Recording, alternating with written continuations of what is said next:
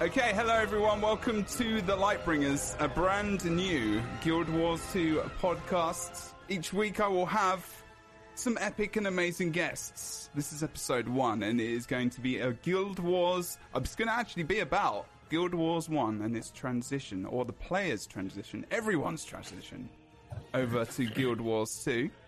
And I have some amazing guests. I'm very, very happy here for the first show. And we're going to talk to them from right now. I'm going to show you their faces. You're not going to be able to see their faces if you're on Spotify and whatnot, but you're going to be able to see a link to where you can go to see their faces. And they're epic faces, may I say. I'm going to be really nice and really complimentary all the time. But look at the screen, everyone. Doesn't it look good? I think it looks great. It does. Well done. Beautiful. It wasn't me. It was Vu, our awesome graphics guy. It was not me. But it was the char is looking right at me. It's scary. Yeah. He's like holding you up. He is. You're literally the light of the bringers. I don't know. I'm not too sure. I think it makes complete sense. So I'm going to introduce you to everyone. Okay, first of all, we have Girl Wars. Hello, how are you? Are you well? Are you good?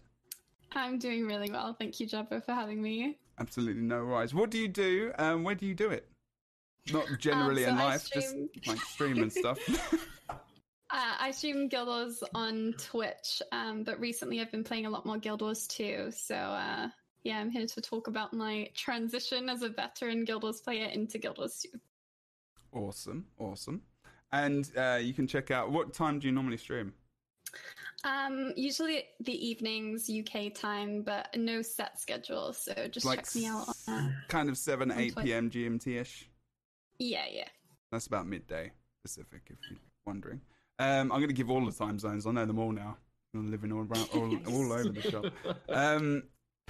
Alex, RPG Alex. Hey. How you doing, Hello. my friend? What do you do? Where do you do it? How you doing? I'm you good. I am very well.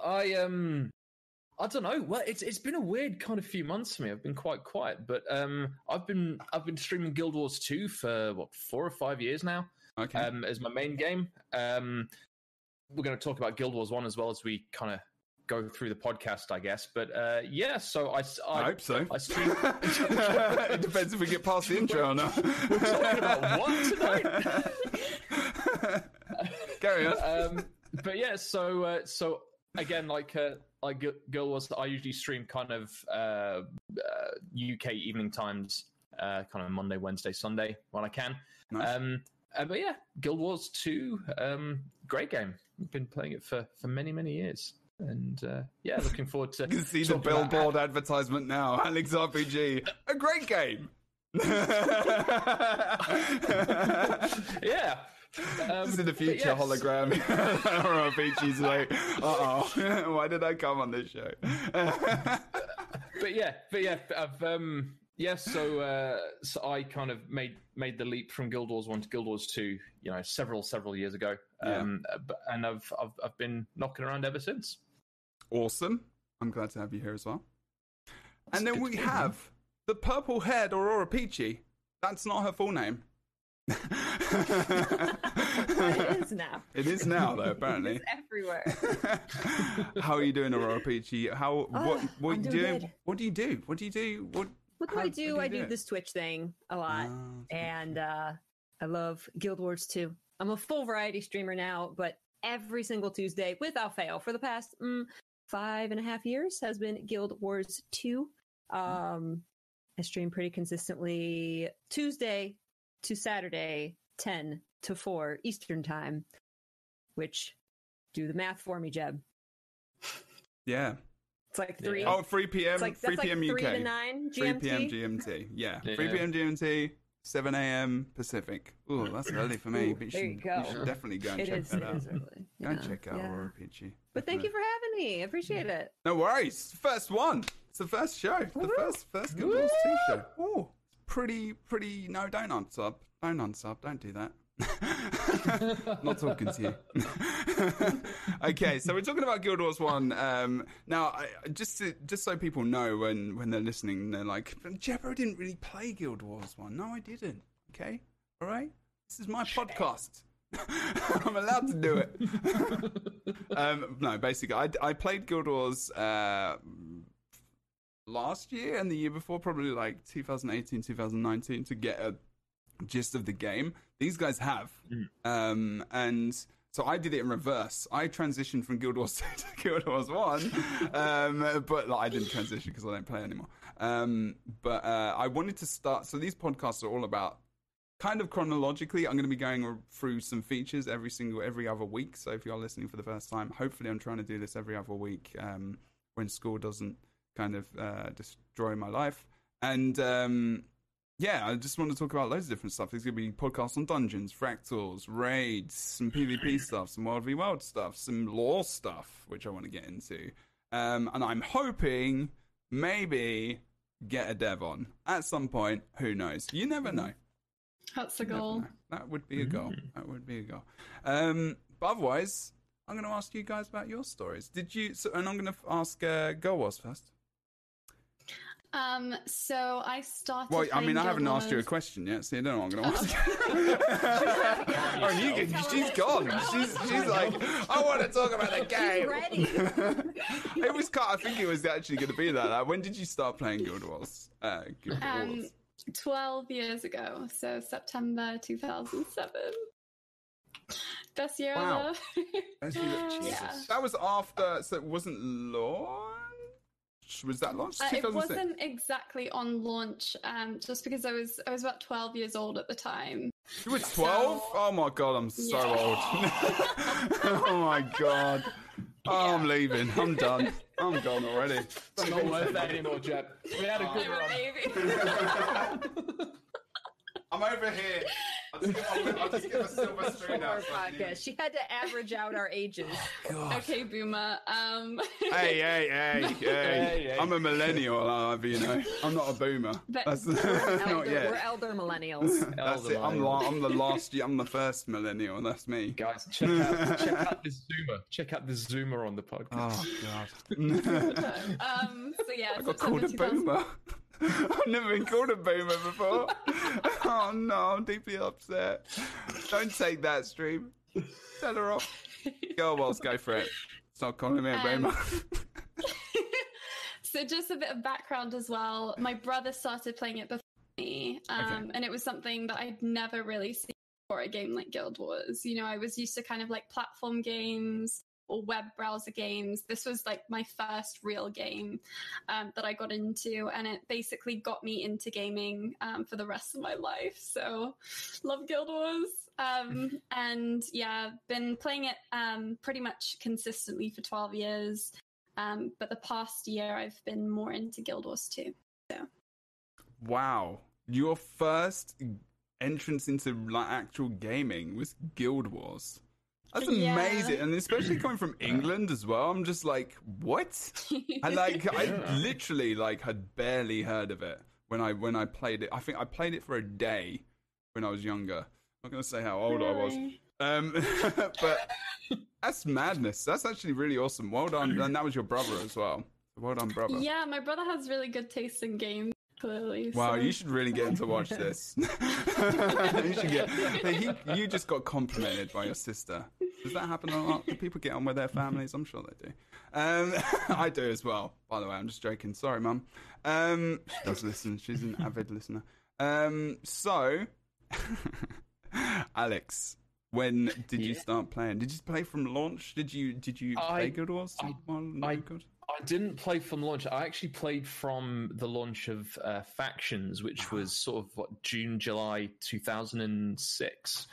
So I just started my third year of university, and I moved into this house with a friend of mine, and he said to me, we should start playing an MMO. I went like, yeah, all right. And we were too broke to pay for a WoW subscription, so we.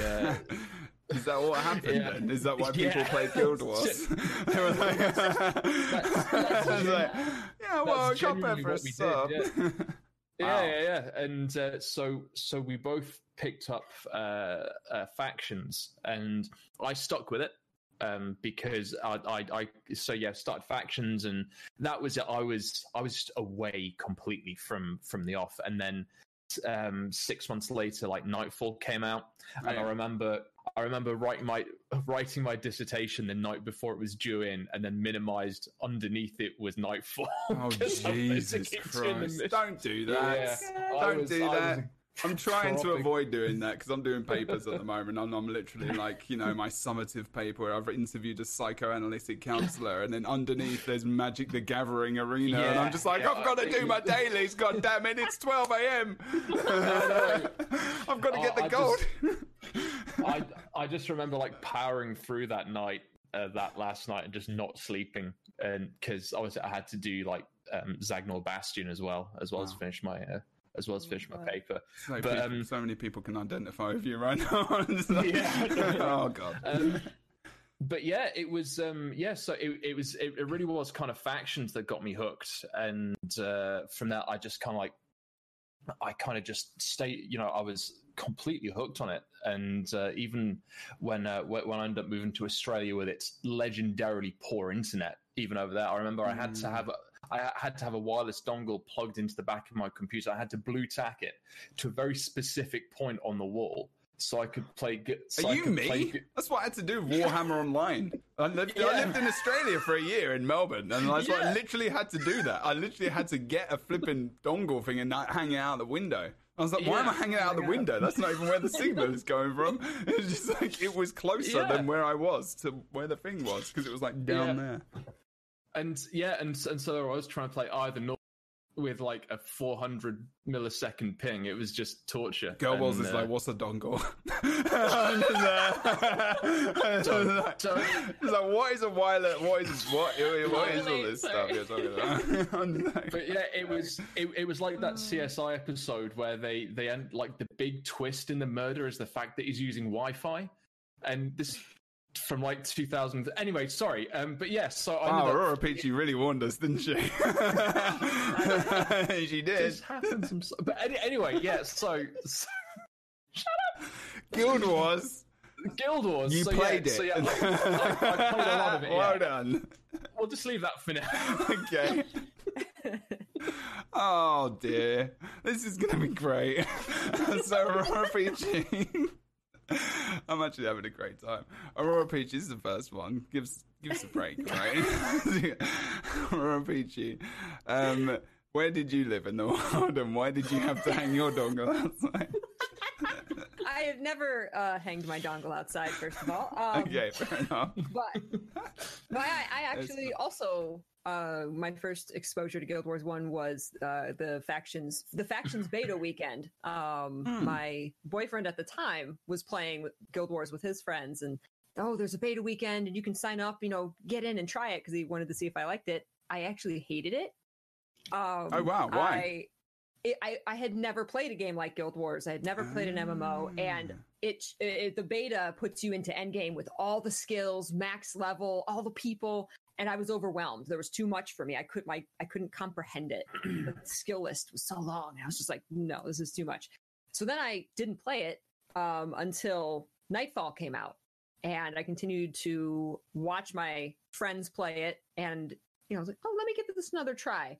Got all 3 campaigns for Christmas and just binged them and never looked back. I fell completely in love with the game. So that's the thing about betas, right? Like, alphas and betas can really, like, if you don't know what you're getting into, it can be overwhelming. It can just be like, brain overload. What do I even do? I was like, I don't understand this, and I don't like it. Especially Guild Wars, like, because you could obviously, like, multi-classing, which we're going to get into all this stuff later, but, like, there is so much more. I mean, I think Guild Wars is more complicated than Guild Wars 2. I mean, I don't know. No. No? Yeah. Oh, well, this is another piece of now this is a conversation. Let me just add this to the document as the next question. No way. Damn, Girl Wars said no way. And called me a boomer. I'm writing this. These guys can tell you. Okay? She called me a boomer. I'm a millennial. Okay? Not that old. Millennials. Right. Actually, let's talk about that then. As soon as girls will she didn't call me a boomer. Sorry. I mean, she did. But I'm going to harp on that all day. It's not going away. So, I mean, let's talk about that. I mean, why not? This is the thing. I've got like this document that I sent these guys, and it's just really a guide, like a guide. And when things pop up, we're just going to talk about them sometimes. It's very chilled. It's very chilled. Yeah.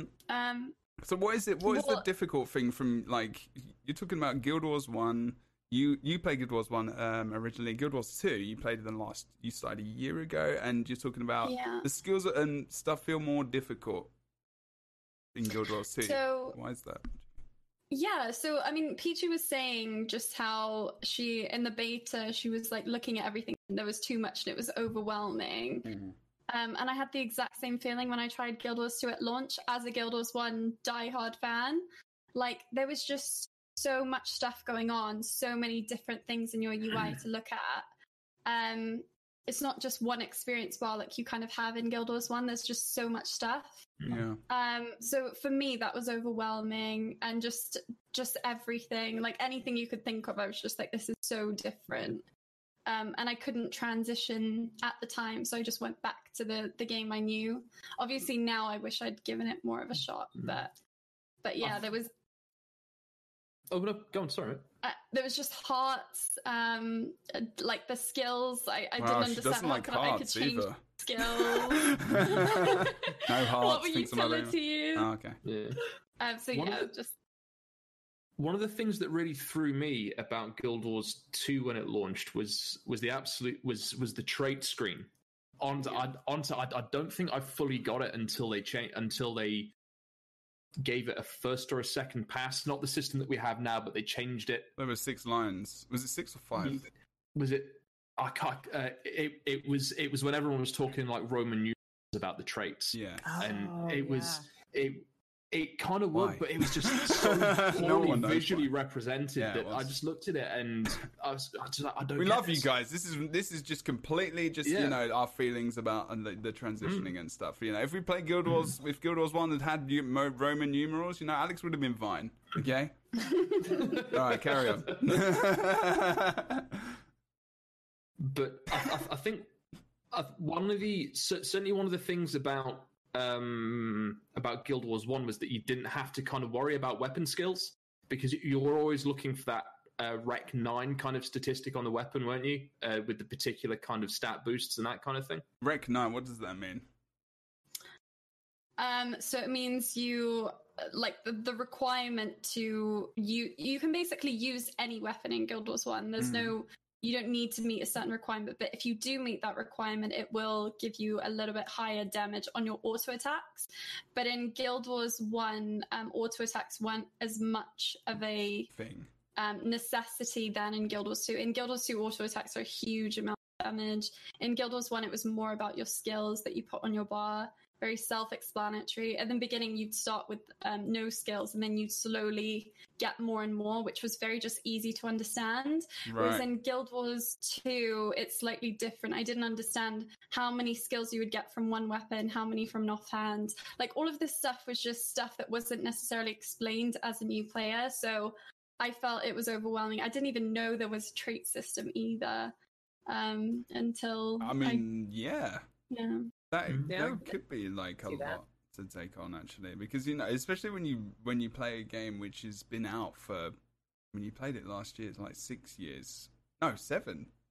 Yeah. I mean, it'd be like 6/7 years, and then you go in and everyone knows everything already, and that everyone knows the builds, and everyone's in trial raids or PvP, and you just get in there and you're like, where do I add an ability? Or, like, how do I add this thing compared to Guild Wars? Yeah, I understand that. Overwhelming. How about you, Peachy? How was it for you, like, when you went from, like, kind of Guild Wars 1 to Guild Wars 2, looking at all the abilities and that kind of stuff? I don't know. I thought, except for the trait system, which kind of works like the attribute system in Guild Wars 1, that's kind of what it's supposed to be the equivalent to. I mean, I thought it was simpler because I didn't have a list of, 600 skills to pick from. Whatever weapon I was on, those were my first 5 skills. So there was like, I don't know, mentally I attached the weapon to those skills. And then you just had the little menus. Like I thought they made it so simple. Like, okay, I have these heal skills. That's it. That's what I have to choose from. And I have these utility skills and this elite skill. I thought it was much simpler, personally. But I also played at launch, so I don't know if that was easier, because I think they've streamlined things for sure over the years. But even at launch, I don't remember being confused about it like I was in Guild Wars 1. I remember the main thing, because like the game I played before, and chat, you can talk about this, maybe obviously we're doing this live on Twitch at the same time, but if you guys and I don't tend to look at chat much unless we get to the questions later, and we kind of have this conversation among ourselves, and so I'm sorry if you feel left out right now. But I came from, God, what did I come from? Rift, actually. Wow. Yeah. Tab targeting. Still Guild Wars 2 is tab targeting. A lot of people say it's like action combat, which it is, but it's still tab targeting as well, because it's still targeted abilities. So it's a mix. Which is similar to Guild Wars 1. Guild Wars, sorry, I'm not going to call it Guild Wars 1, because probably someone will definitely hurt me. Someone will get triggered by that. What was dead weird for me was the dodge mechanic. That was something that I kind of... It was a stat. I mean, I still suck at dodging like 8 years later. Oh, you mean in Guild Wars 2, from Guild Wars 1 to Guild Wars 2? Yeah, wow, dodging, having to kind of shift your thinking, because I think it was the same in Rift. It was certainly the same in Lord of the Rings Online and Warcraft, where it doesn't matter where you are. Once the dice have been rolled in the background, you either get hit or you don't. Yeah. And there wasn't the opportunity to... I mean, you can move out of AoE. Ground AoE has been a thing for a long time. I mean, you move out of that, but if you're just hitting your 1v1 versus one person who's just directly attacking you, you would have dodge stats and block stats, and so that's what Guild Wars 1 had, rather than having an actual dodge. I mean, you could move out of stuff, couldn't you? Could you move out of? Yeah, you could move to a point. To a point. I can't remember. Like, as a PvP player, you could dodge if you were skilled enough. You would just have to be able to know how to move against projectiles.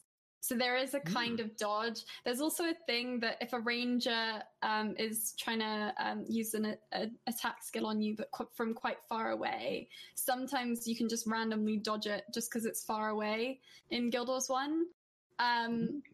But no, we had no actual dodges as we know it in Guild Wars 2 now. That was a really hard thing for me to deal with in Guild Wars 2 as well. There's just a lot going on.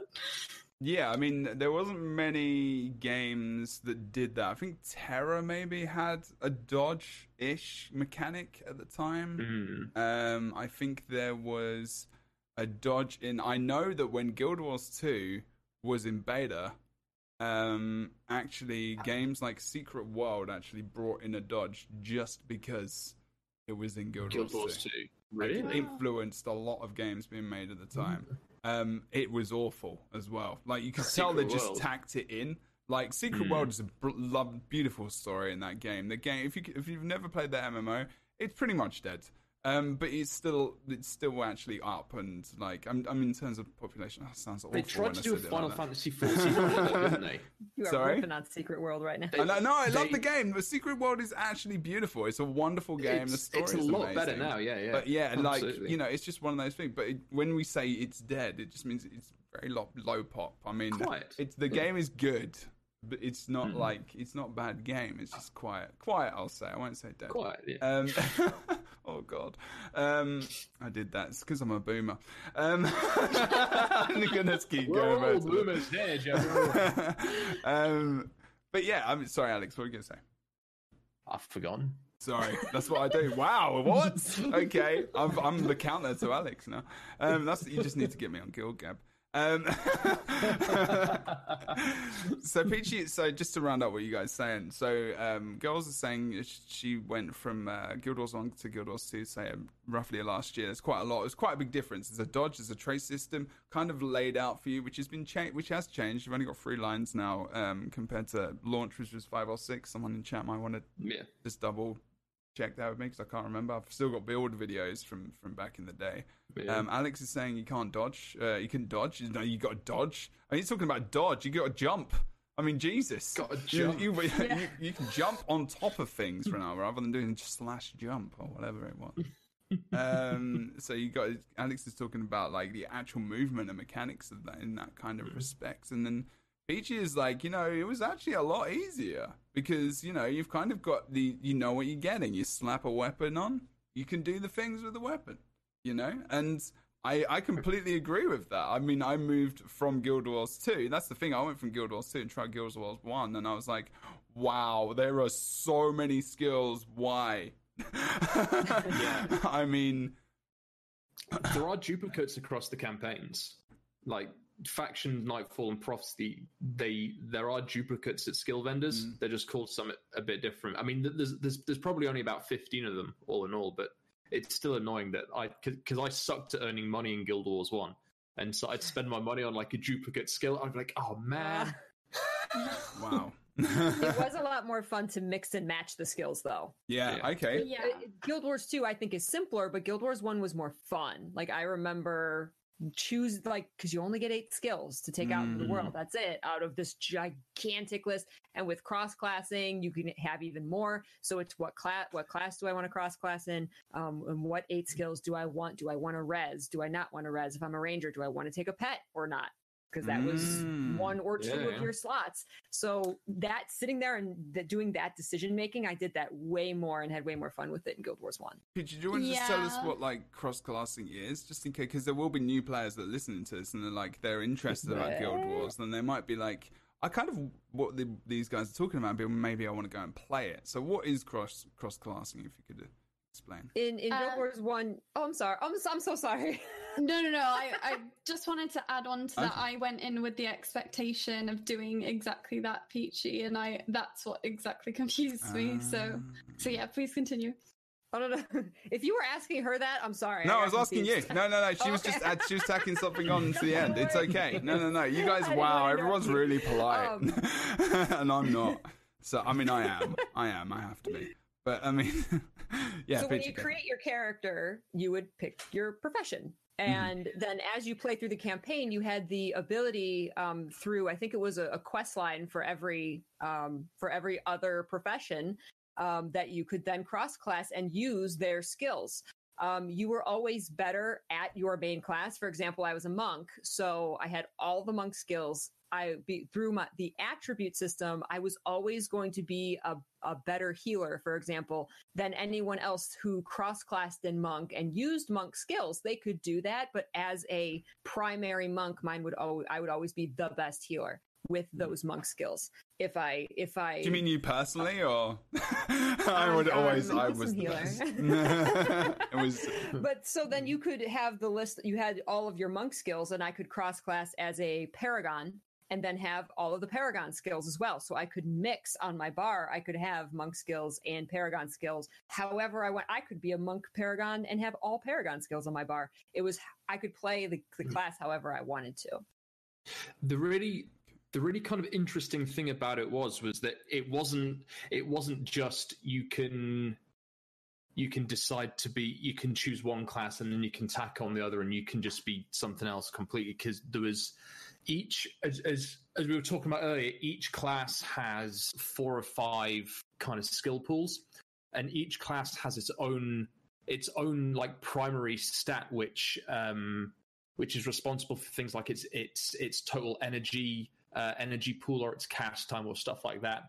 And the secondary class didn't get that primary stat pool when you selected it as the second class. So like Peachy says, when she was a monk, she could be the best monk there was, but and then because be a monk. Monks had divine favor. That was like their attribute, which made them better healers. Everything they did healed. Yeah. But absolutely. But if you'd have gone Paragon monk, you wouldn't have got your divine favor, and you would have been a bit of a sucky monk. It introduced a lot of unique builds, and like as a monk, I could cross-class with a Mesmer, and there was a unique build that I could use to solo the Great Destroyer, for example. And that was like the coolest thing to me because I couldn't do it as a monk, couldn't do it as Mesmer. But if I cross-class the two and combine them with a certain set of skills and a certain set of gear, I could do these amazing things. And that felt really good in Guild Wars 1. It also led to the introduction of a load of meme builds, which is the only thing that people remember is like 55 HP monk, 100 blades warrior, like healing, mending warrior, like all of these things. Spiteful spirit necro. Best. Yeah, wouldn't be possible without cross-classing. And some of them are stupid as fuck, but some of them are so stupid that they actually work. And that's what I loved about Guild Wars. Damn. Wow. 55 HP monk all day long. See, I never got to play that. I'm deeply saddened. Well, that's a good description. So you've got that, and then you go to Guild Wars 2, and you ain't cross-classing no more. So that's one thing. I mean, and maybe, you know, as a Guild Wars 2 player, like hearing that when I heard it and going over to Guild Wars 1 to pick the game up, and being like, I can't. I mean, because it doesn't matter. You can. I mean, even if it didn't technically synergize, you could just play whatever the hell you want, I guess. Like, just combine one thing. You could be a necro and a monk, I guess, or you can be a whatever the hell you want. So yeah, and maybe I'll come to you first, like Girl Wars, and talk about you know, how does that feel, like after playing, especially in PvP, like, you know, oh, she's got sad face. don't do that. You can't see if you're listening to this on Spotify, but she did look very sad then. How did it feel to go from, you know, that kind of choice, and you've still got choice in Guild Wars, so we'll get to that, but like from that multi-classing perspective to just here's your class now?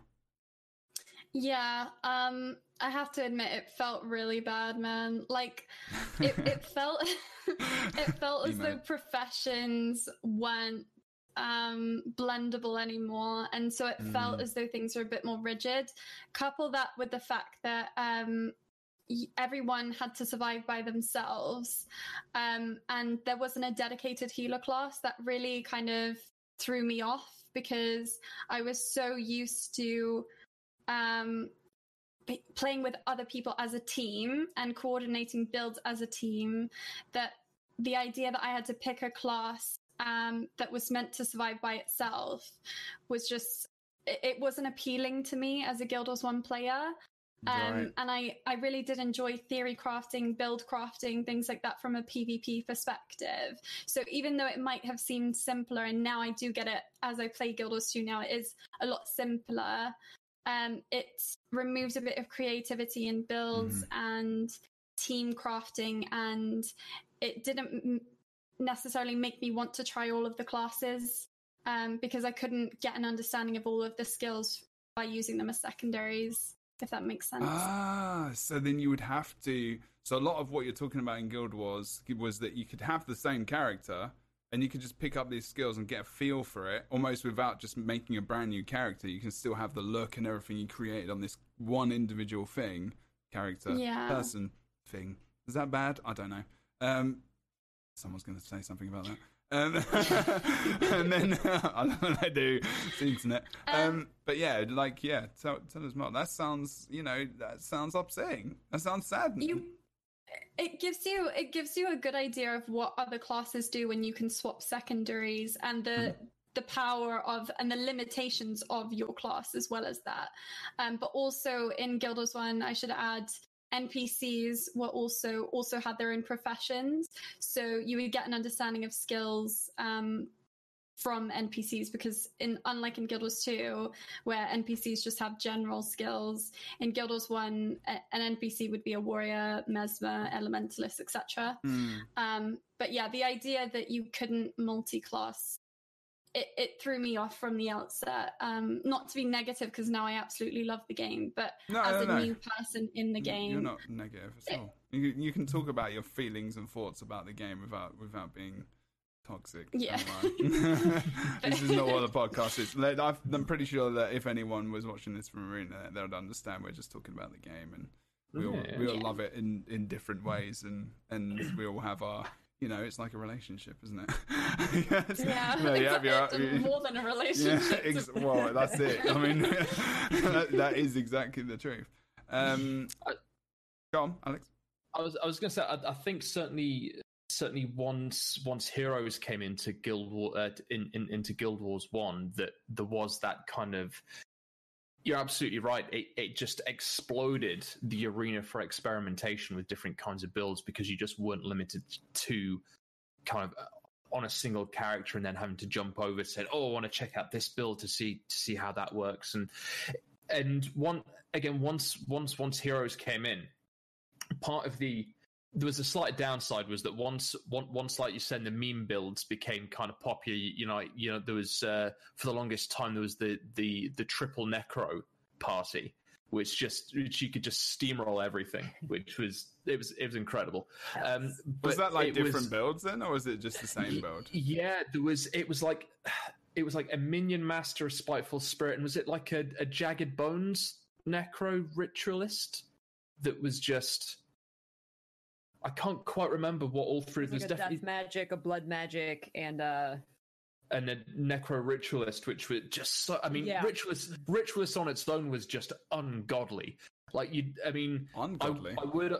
Oh, it was just demonic. I mean, to be fair, there's an argument for a ritualist that you didn't need to bother with a second class because it was so OP. Like it was glorious, glorious. The fact that you could, use Necro, which is busted in PvE anyway, and Ritualist at the same time. Yeah. That second, mixing those two is really cool.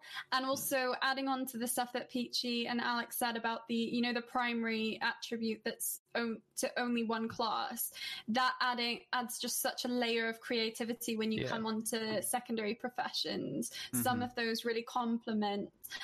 For example, as a Necro, you get something called soul reaping. Yep. And every time a creature near you dies, every time a creature near you dies, you'll get energy. Mm-hmm. So Necros with minions can now heal, because once their minion dies, they get energy and they can start healing the team. So that's where the healing kind of Necro comes from. Okay. And I feel like that's inspired Guild Wars 2 to create more of healing Necros. I've seen a lot of that in Guild Wars 2, where it's so I find that fascinating. Oh yeah, you could just bomb the bad guys with Death Nova, couldn't you? And then bad guys died, you just got more. So that's where they kind of got. So that's where they got Life Force from, I'm guessing, as the transition over to Guild Wars 2, and then the ideas of if the energy, I guess, was the Life Force. Well, Necros were notorious healers in PvE, which is crazy because you'd think a dedicated healer class is a monk, so why not use a monk? So they already had that idea. They already had those kind of ideas in Guild Wars. I didn't actually know that. I didn't actually know that, because that's awesome. They've always had these kind of, because you can still do that in Guild Wars too if you want to, but you probably wouldn't. There's more defined roles, I think, for some stuff. Actually, that's a good point of conversation. Actually, I'll bring that up in a second. But that's awesome. So there is that. So even though it's the second game, which came out later, advanced graphics, everything else, there's an idea. The sense I'm getting is that there is more of an identity for classes in Guild Wars 2 compared to Guild Wars 1, which you could multi-class in, but you could still have. But there were these builds where you still had your kind of an identity of the 55 HP monk, as you said, the 100 Blaze Warrior, or because you've all talked about classes which classes that have two classes, whatever phrase I'm going to make up for that later. I don't know. But there was still some identity, but they've been narrowed down a little bit more in Guild Wars 2, and it's not necessarily specifically just their role of what they do, damage, tank, whatever, because Guild Wars 2, other than trades, you don't really have that. I mean, you have it in PvP and World v World, but everyone can still run forward and do some damage. I don't know. Mm-hmm. I'm going to be a little bit more clear about that in a minute, because someone's going to say something about that as well. But I just get this idea that they kind of just narrowed down a lot with Guild Wars 2 and simplified it quite a lot. I mean, the first couple of years of Guild Wars 2 was dead weird, wasn't it? Because you either had Zerka or nothing, or because everyone did Citadel of Flame. And it was easy. You could get Zerka. Face roll Citadel of Flame Path 1. But you either had full Zerka, or and it you looked had the best as well. It didn't look. I mean, like at launch, the easiest dungeon to do. It was just that there wasn't that much good armor. It looked quite good. Like in 2012 when everyone mail armor or whatever, and then you drop into Queensdale with full Citadel of Flame armor. Like, yeah, you look badass. But it was I've completely forgotten what I was going to say there. I've lost me. I'm getting old. I've counted him. I told you. Okay. I just got to interrupt him every so often. I was going to say the other meta was running Magic Find gear and doing your best efforts to not have the rest of your party find out. Why? Wait, what? Because do you not remember like the butthurt about running Magic Find gear? That I mean, back it was what like it got like phased out of the game in when like the new daily system with laurels and all that came in, right? And there was like Magic Find gear, and each piece would give you like plus 3% to Magic Find, and it was tragic back then. Like, it didn't matter. Is that what you're saying? It didn't matter. But there were also the runes of the pirate as well, and people used to stack them onto their armor, but they'd only put 5 on. Because if you put 6 on, every time you killed a bad guy, there was like a 10% chance a parrot would spawn on your shoulder.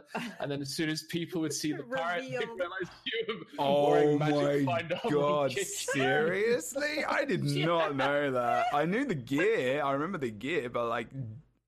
And so you would be identified. You'd be like, Magic Finder. You got a parrot, it's just like a crew of pirates. Taking all the loot.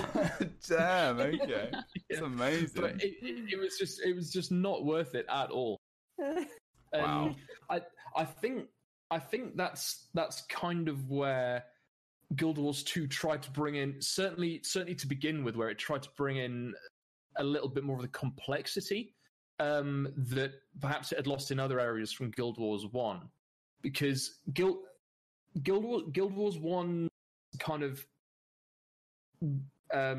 armor and weapon setup. But when it first came in, it was relatively straightforward. You got your weapon, and you got your armor, and you got the rune. And it was only when Nightfall came out that you actually started getting inscriptions on weapons as well, and you had to go around and start unlocking them. And the runes kind of functioned in a similar way, but there was from what I remember, there was a much, much smaller pool of them compared to what we have in Guild Wars 2. Oh, for God's sake, computer. Oh, no. I'm still here. I'm still on my screen. All right, okay. You need to just... for so long, his screen went to sleep. You're a gamer. Turn it on to never, dude. Seriously. Jesus.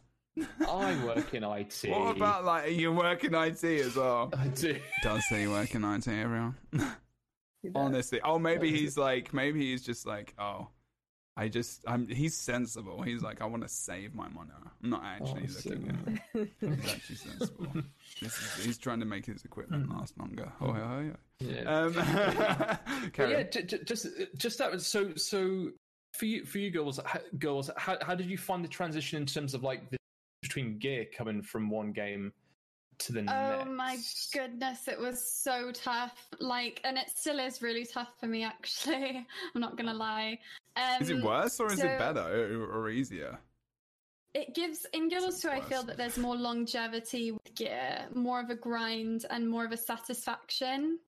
And obviously there's a lot more cosmetic stuff that you can play with, and that's really, really fun. In Guild Wars 1, it was very simple. So the way that you would acquire gear in Guild Wars 1 is typically just through the story and through missions. And that's how you would level your character as well. And then in certain outposts that you would unlock as you progress through the story, there would be armor vendors. And they would increase in amount of armor that your class could have. So you'd start off with starter armor. If you get halfway through the story, you can probably get an armor that's probably close to max. Once you finish the story, there'll be the max amount of armor that you can get. And then any armor from thereafter that you want to get would just be cosmetic differences unlocked through factions, Nightfall. Yeah, Fisher of Woe was the top armor. It would all depend on how much it costs and how, obviously rare the materials are to craft it. I never really farmed materials myself, but that was something that a lot of my friends did. They'd want to get obsidian, which is the like top most expensive armor on all of their characters. In Guild Wars 2, the gear and ruining it and stuff is very different. I still respect it now that I get it, but we didn't have power, vitality, condition damage, things like that. Armor had inherent boosts based on your inherent stats based on your profession, and then you could upgrade it with insignias and runes, but you couldn't really max. There's so much more variation in Guild Wars 2 in terms of what you want your armor to do for you. And you can get multiple sets of armor. You can still do that in Guild Wars 1, but typically you'd stick with like 1 or 2 things and just change the insignias. Whereas in Guild Wars 2, I feel like you could have, 5 different sets of armor for one character. There's a lot to do in Guild Wars 2 with gear. Damn, which is confusing but good for the game. There's a lot. There is a lot to get your head around. I think that's kind of. I mean, that's kind of the way it is in most MMOs now, right? They add that extra level of. I was gonna say grind, but it's not like Guild Wars 2 is difficult. Other than legendary armor, which is a bit more long-winded. But I mean, there is grinds in Guild Wars 2, but I don't think they're too bad. I actually don't think MMOs nowadays are too bad in terms of grind, like modern. Comparatively, no. I mean, there was I played Lord of the Rings online for a bit, and you get like the journey to go and get like your legendary weapons of the first age or whatever, and you start with like a weapon third age, which is the time when Lord of the Rings and the Hobbit takes place, and then there's the second age, which is the bit before, and then there's the first age, which is all the way back to like the time of Morgoth and all of that, and the grind is just absolutely insane, and it permeates through every aspect of the game, and a lot of MMOs are guilty of this, but it's something that I thought that neither Guild Wars 1 or Guild Wars 2 had. That you had you had like the progress bars. I think we were talking about this before we went live, that you have the progress bars towards titles, but it never, certainly to me, it was a repeating kind of thing that you do, but it never felt like a proper grind compared to some of the other MMOs that were out there at the time. Okay. There were a lot less games back then. I think that had something to do with it. You had a lot more time to dedicate to one game. Nowadays, we're I want to do this, and I want to do that, and I want to try that game, and I want to do that. So grinds don't keep players in games as much, but that's a whole nother topic. That's a podcast right there. That's a podcast. Yeah, that's something I've wanted to talk about on the podcast for a long time. Our attention, and that's got a lot to do with the way the world is, and now I'm a boomer. Yeah. Now I'm a boomer. Here we go. Back in my day. So good nowadays.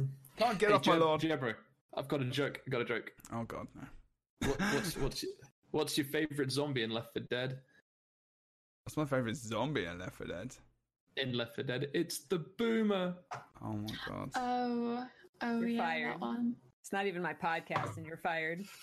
Jesus. Don't fall. Do not fall. I thought he was going to fall. I do not have, and this is America, I do not have any insurance for you. You're screwed. Good thing you've got the NHS. Oh God. Anyway, sorry, back on topic. Oh God. Let's not get emotional about that. What I would have liked to see in Guild Wars 2, though, this might be a bit controversial, is along with the story, to introduce gear into the story. So like as you're doing your personal story, you'd get the correct understanding of the gear that you need. Some ascended stuff, but it's not much. You're right. It's only like a ring or like an amulet or something, right? I mean, it pretty much leaves you on your own in terms of like what stats you need, what kind of armor you should go for, and things like that. Whereas it's a bit more guided in Guild Wars 1. It's like, you've done this story, here's a vendor, he's giving you something that's like 45 armor. Now the next vendor you meet gives you something that's like 50 armor, so you know that that's like a jump forward.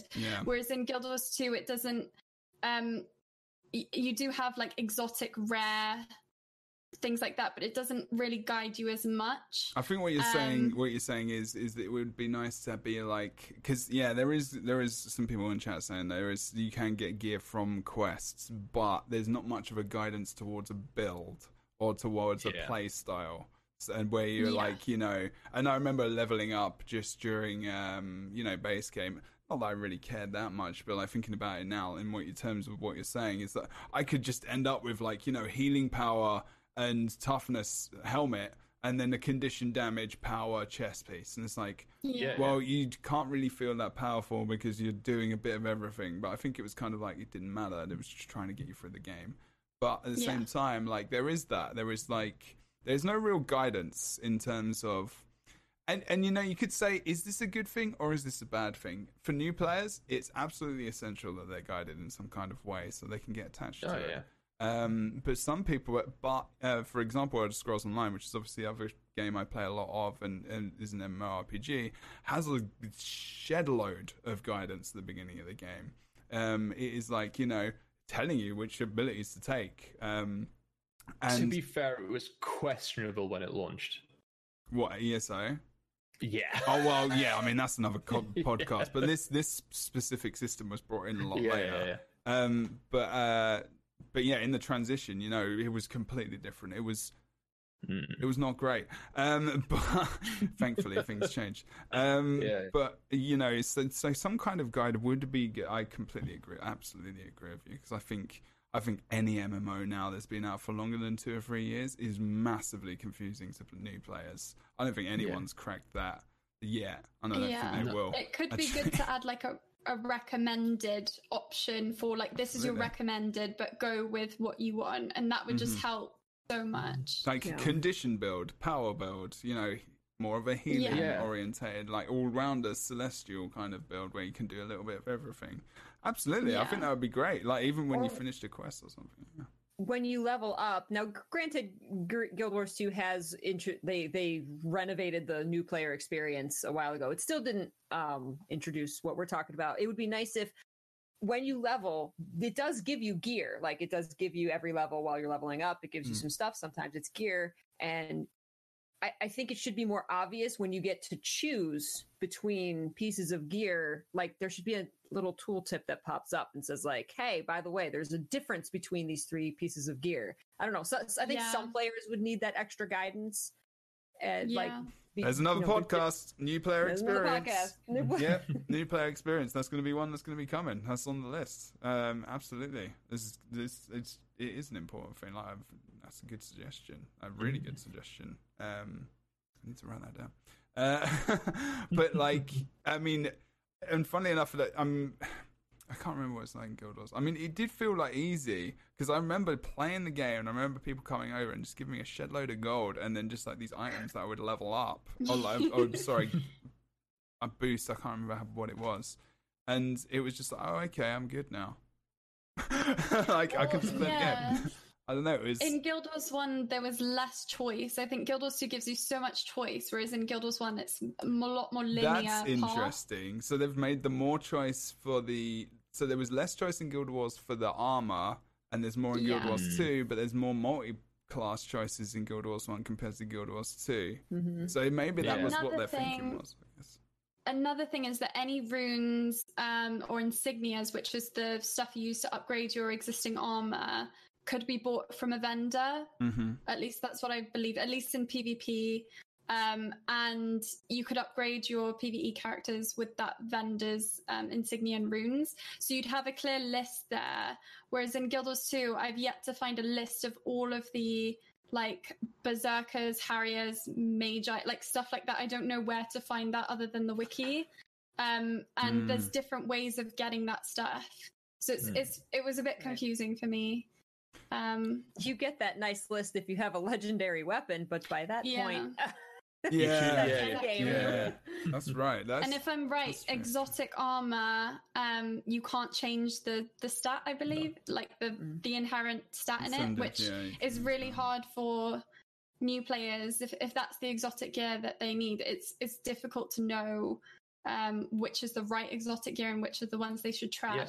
Couple that with the fact that you have so much inventory stuff coming into your inventory just from playing the game, you don't know what to trash and what's important. And I think that as a new player, is really hard. Even as an old player, that's fun. That's really difficult. I mean, I don't want to talk about it because it's an emotional. That's the number thing. one thing. That what did you trash? No. Oh no, it's not even trashing. It's just talking about my inventory. I'm just emotional about that. It's just like I've still got like tickets and the coins you used from back in the day when you had to vote for Evan Nashblade or the other one, and I've still got those. Bank space. Dude, those are worth something on the trading post. I want to show people I voted for Evan Nashblade, like in PvP. I mean, you can't do that anymore. It was fixed. We all know it was fixed. It was like you used to get a little thing above your head in PvP. I don't think you can anymore. And then you'd just be like in World v World or something, you'd be like, "Oh, I'm against you. I want to kill you, but also I respect your decisions." You know, that was kind of like a nice thing. I want to talk about the really obvious thing, and that was really, really good conversation. I feel like we could talk about that even more, and we might come back to it. But the definition of Guild Wars, and I think there's other definitions out there, and we worked this out. I'm not sure why this is going like that, but no, I'm not going to insult the game. It was something like cooperative online role-playing game, and then the difference between going. Is that correct? Would you say that's correct? This is more or less with MMORPG elements, and then you two are fully blown MMO. Now, what I'm going to do. Because people might not actually know what you're talking about. Guild Wars 1. You'd assume that it was just a massive MMORPG. Everyone's running around the world, and you know they can see each other. It's not the case.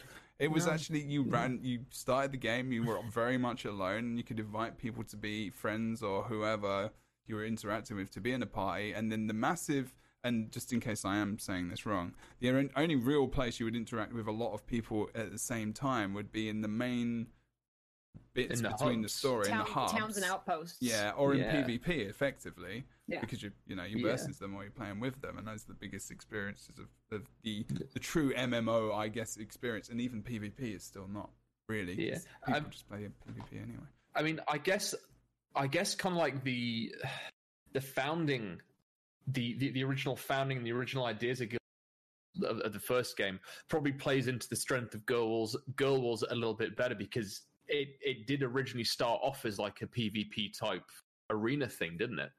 And then they started adding PvE little bits and pieces, and then that's kind of how the Guild Wars 2 is a PvP engine game. They've said this many times that Guild Wars 2 was designed for PvP in terms of combat. That's how they started designing the first game, because it's all built on the same engine, as we have all discussed at various points so far. Yes, I think we can definitely fill that one, and can probably not talk about that too much. Because I think we all know that now. If you don't know what we're talking about, listen for that in a future episode, which might not be alive. I always thought that it was great that one of the things that I could never get into, because I'm a little bit rubbish at it, was the strength of Guild Wars 1's PvP scene. The whole idea of but exactly, you start off with like is it like random battles, and then you go to team battles, and then as you kind of go up and up and up, and eventually Guild Wars is like I love it. There, she's just like the PvP. I'm deeply sad and emotional. I never got involved in this. I'm very sad because I think I would have loved it. Like eventually, like you'd get in you'd find people in the Hall of Heroes, and I think eventually they added a tool where you can spectate people fighting. And do you know DJ Wheat, who is the guy, big Twitch dude, the big one of the big kahunas, like one of the big DJ Wheat is Twitch, like the CEO. Yeah, of Twitch. Well, yeah, he started shoutcasting in Guild Wars. Jargon, really? Absolutely, what? He was a Guild Wars 1 shoutcaster. Really? Yes. Oh, yes. Beautiful. I didn't know that. Yeah. As far as I remember, he was started in Guild Wars 1 as a shoutcaster. He flipping loved that game. And it was funny, right? And someone in chat can correct me, but I'm pretty sure. And it was like, I heard about Guild Wars, and it had an esports thing, with prize pools. So there were things going on, and I mean, just adding that on as an interesting fact there. But yeah, how funny, right? And now he's like at Twitch doing all the things. I mean, a lot of these casters back in the day, they are doing those stuff because that was, community and all this kind of stuff as well. So, big things started. Yeah, it was. But yeah, it certainly, even when I was getting really hooked on the story in Guild Wars, there was always this overarching kind of sensation that the PvP either was or had been at some point a very, very major focus, because the way that people, even certain girls, I'm sure you can kind of confirm this, but the way that people talked about PvP in Guild Wars back in like 2006 is just it was absolute kind of fanaticism, and it was esports before esports were a thing, for sure. I mean the fact that Guild Wars 2 didn't have spectator mode, and I know that there were reasons behind that, but that really upset me, because Guild Wars 2 definitely, the combat, is amazing. I think it's a great game, but like the fact that you can't see, as a regular peasant that wants to get good at PvP, you can't see spectate that, But it was so cool looking at the esports of Guild Wars 1, especially as like a 12-year-old. I'm like, oh my god. Well, the spectating, the competitiveness of it, yeah, absolutely. Yeah. So it was cool. I mean, going back to what Jebro said, like Guild Wars 1, I don't consider it an MMO.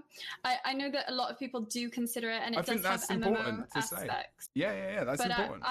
I see it more as a strategy game that you can play with friends. A lot of it's hidden behind instance group content.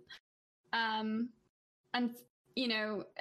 I just don't see the grind in Guild Wars 1. The grind is whatever you make it to be. And you can spend years in that game without really grinding for anything and just having fun.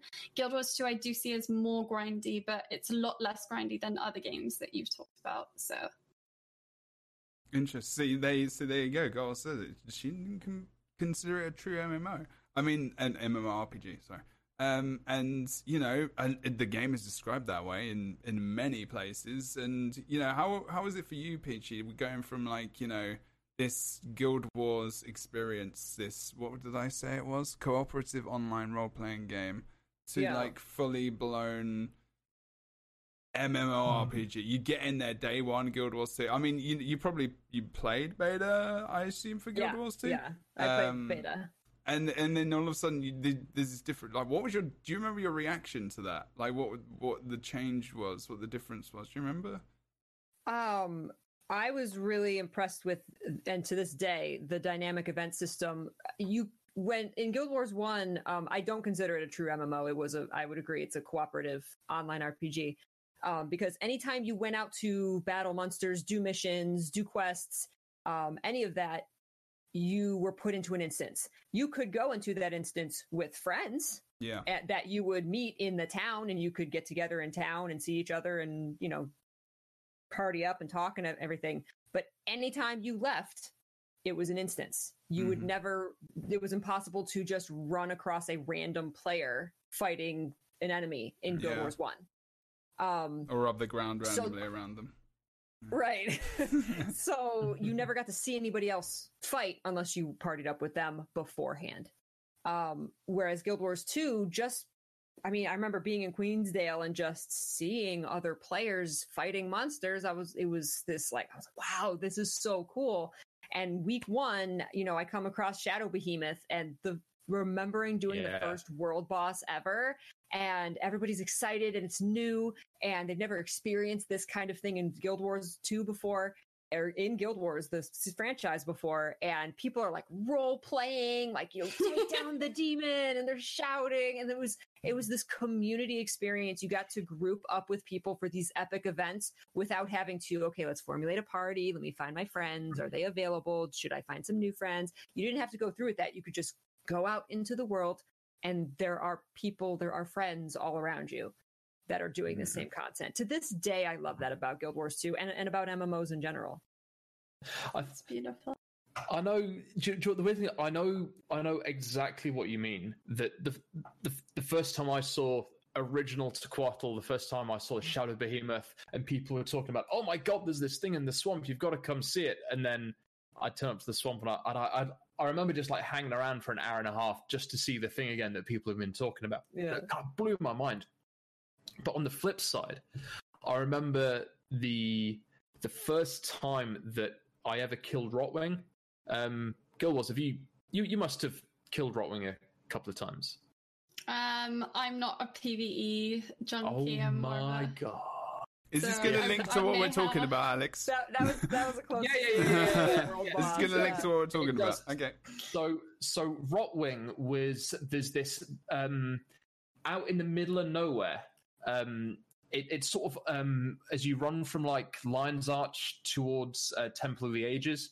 I think it's in that kind of direction anyway. There's this very, very kind of small instanced map where there's this massive. I guess it's the equivalent of a world boss, and it's this bone dragon called Rotwing, and he's got like a whole bunch of like skeleton dudes, and like you go out there.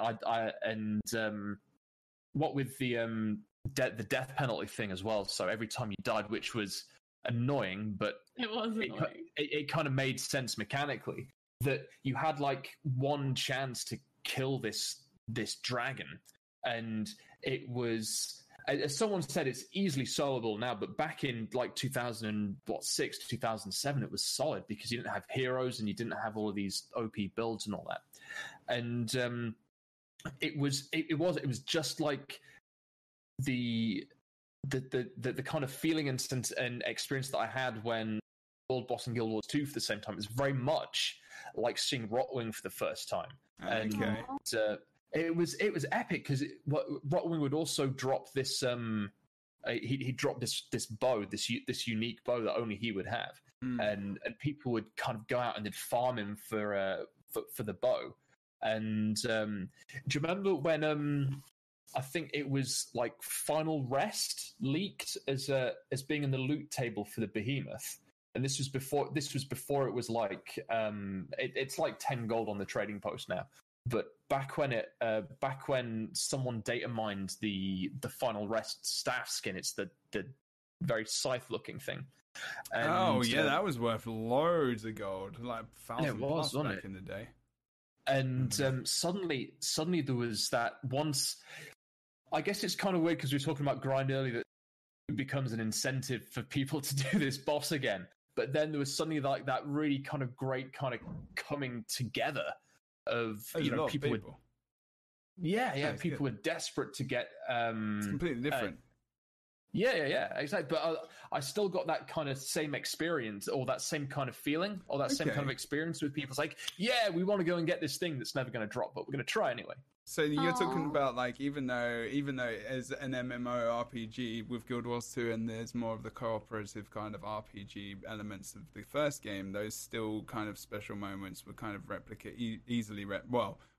replicated by ArenaNet in some kind of way. I think so. Yeah, certainly to some extent. Yeah, that's good to hear. Actually, I mean, is that something for you, Guild Wars, as well? And I'm not sure if Aurora Peachy had another point to add what she was saying because Alex kind of came in as well, but like I'm not sure. No, I think we're just adding to what she was talking about. I don't know if Peachy's had anything more to say on that. What was cool, see the difference is with Rotscale, you had to go in with your party, with your skills, with your strategy. There was no like just coming across him in the world and he happened to be up and there happened to be people fighting him. Like that wasn't a thing in Guild Wars 1. You had to go in with your build, with your party, and whether that party was other human players or like heroes or henchmen at the time that it came out. Heroes didn't come in until, with which heroes are customizable henchmen. Those didn't come in until Nightfall, but you had to go in with your strategy, and it really added the strategy part of the game because you would get out there to this remote location, and like I said, you couldn't change anything. You had what you had. There was no like opening up the bank and swapping your gear. There wasn't any of that. And every time you died, every time you failed, you got the death penalty. So you would have to then decide: do I want to try again? Do I want to use some of these really rare items that get rid of death penalty? Do I want to go back and restructure my build? So there was a lot more strategy going in rather than a dynamic event, even a world boss, a very powerful world boss in Guild Wars 2. You can just kind of, I feel like I can just go in willy-nilly and just, I'm going to add my strength to the fight. And it's cool. It's cool that there's all these people, but there's less of a strategic part to it in Guild Wars 2. It's not like... I definitely agree. Okay, that's kind of the feeling that you had when you kind of switched into Guild Wars 2, even from the beginning Guild Wars? Yeah, especially what Peachy said about the strategy and the planning that goes into doing stuff in Guild Wars 1. That was what I was used to. I do agree that Guild Wars 2 is better at getting you kind of in content, in events, no matter what time of day it is. But with Guild Wars 1, there was something really special about organizing a team, getting your friends, getting people that you know or that you don't know, but you soon will make best friends with, and getting them in a team and then doing a mission or doing what you need to do. In Guild Wars 2, it feels faster and quicker, but less personal. So there are bonuses and cons to that. But, events are great, and I think it's awesome to see people, but if you're not actually interacting in the open world with those people, is it as valuable? Right. Yeah. But I have to say that the more that I played Guild Wars 2, the more I can interact with people and say hi and stuff. But from the very beginning, not many people wanted to just say hi to me. I remember just going out in the open world and following people around saying hi, and they just run off. They probably thought you were trolling them. And that's hi. the thing, but in Guild Wars 1, you could go up to someone in Outpost and be like, hey, and then they'd actually reply back. I wonder if that's almost like a generational kind of in-gaming thing as well. Maybe that's maybe that's the thing that she's kind of just inherent with the way things are and the way people maybe are on the internet. Maybe they just assume that other people aren't friendly, whereas I think back... Oh gosh, I sound such an old man. I hate this. But you know what I mean? Yeah, I mean, you know what I mean, though? Actually, Guild Wars chat does raise. Guild Wars, what's your primary class that you play? That's the thing as well. I was gonna say, someone in your chat, Jabber, said, "Need monk." First time you really need dedicated healers, and that's exactly why I played a monk, because I love the feeling of being needed. It fulfills me in ways you don't you're understand. talking to the right person here. We're going to go into psychology, aren't we? I'm training as I got nothing. There we go. I'm training as a mental health counsellor right now. Let's talk about it. I like to feel needed. Peachy is there as well. They're both streamers on Twitch. I mean, is it a coincidence? I maybe like to have that feeling as well. Alex is probably there. What other traits do we need? We're changing it. We're going into the Let's Chat channel. We're done. We're good. Mental health. Let's go. Okay. I know that. That's not on the back of my hand. But there's something really valuable, right, Peachy, about playing a people being good monking, good healing, and it's thank you. Thank you for... But the opposite was also true. They can say, come on, why am I dead? I was going to say, wouldn't it be the opposite if you died? Range. Yeah, you just be there was both. But no, you're right that you never had to wait for a group. That's for sure. Yeah. It's like playing as a chrono with kill proof today, isn't it? I guess. Oh, okay. It's like everybody wants you. It's the needed thing. I guess there is that. I mean, what I was thinking about when you were talking about the kind of same experience and going out there with the strategy of you are going to go do this. The way, I mean, I guess slowly but surely, and in other ways, they tried to recreate that. So PvP, I suppose, was the really organized thing. PvP and World v World was the pretty much, other than, I guess, dungeons, but you could kind of blast through those pretty easily. But then raids, I guess, were the main thing that came in where you had to be, where you were like, okay, we kind of actually need to plan for this. And it gave you that feeling of, it gave me that feeling. And I raided with Peachy as well. And I know we both streamed and we all had these conversations about what role we're playing, what we're doing, what gear we're bringing, what ability we could add here and there. I loved it. And it was great. It was really did bring that idea of a strategy behind it. Because I think there is a lot of that in Guild Wars 2 Overland PvE. You can kind of just do whatever. You could have a stick for all that matters, and you're probably gonna be able to do the thing you're trying to do. Stick, well, you can literally. someone's arm if you it want. I mean, you can literally just actually pick up a stick and it's got abilities. They even give you weapons that you can pick up in the game. Even if you haven't got a weapon, you could probably do the thing. But that's actually very true. And I think that's intentional because it can get anyone involved in the first place. And I think maybe Guild Wars was a little bit more. I don't know if it was more complicated, because I feel like Guild Wars 2 is massively complicated as well, because there's just so much you can do in terms of combo fields and all this kind of stuff, which just these idiosyncrasies of the game and just these tiny little details that make it quite the combat quite beautiful. Actually, I feel is actually quite a good way of describing it, because it is amazing.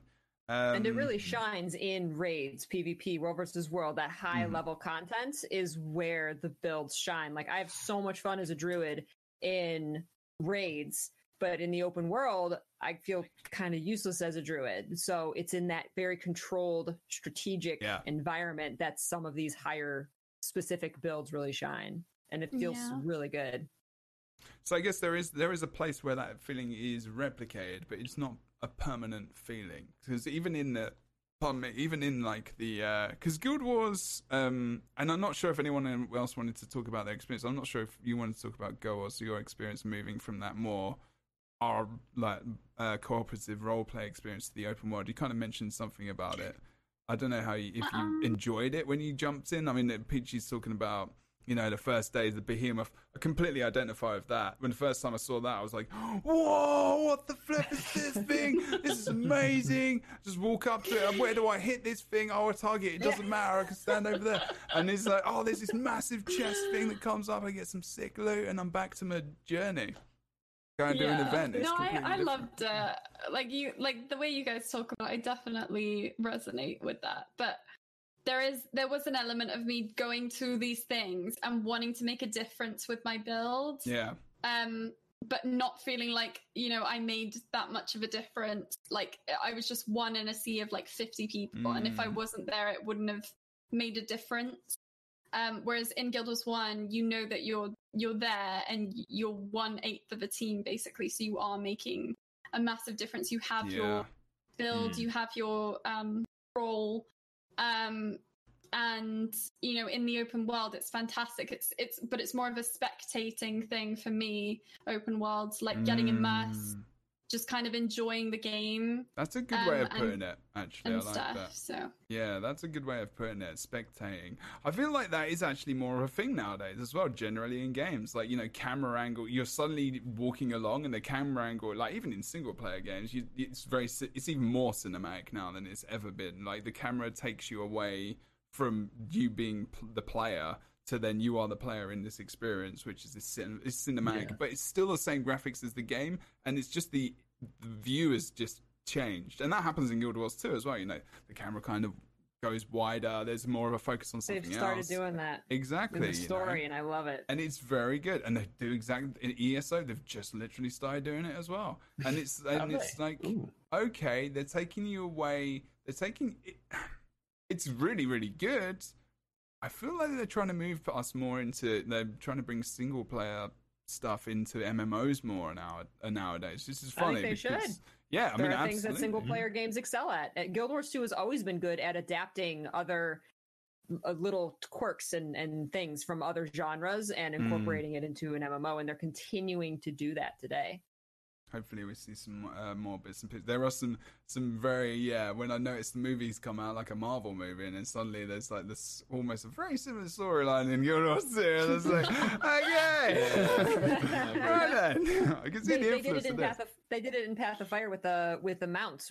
Mounts in Guild Wars 2 they feel like a single player adventure game, not other MMOs. Yes. Oh my god. You feel like you're riding a creature, and every single one is unique, and that's a single player RPG feature. That's not an MMO feature.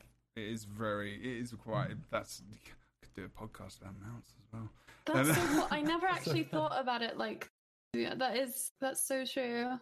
It is, and maybe to a degree in Guild Wars, there was this idea that they're kind of doing something even different with that then, because it did have these massively because it was compared to WoW. There were these big like forum and Reddit battles, weren't there? I think so back in the day, about arguments over Guild Wars versus WoW and all this kind of stuff. Like, the lack of the sub fee as well was, I felt, quite unique to Guild Wars at the time. I hadn't really played any other game, so that was revolutionary to me.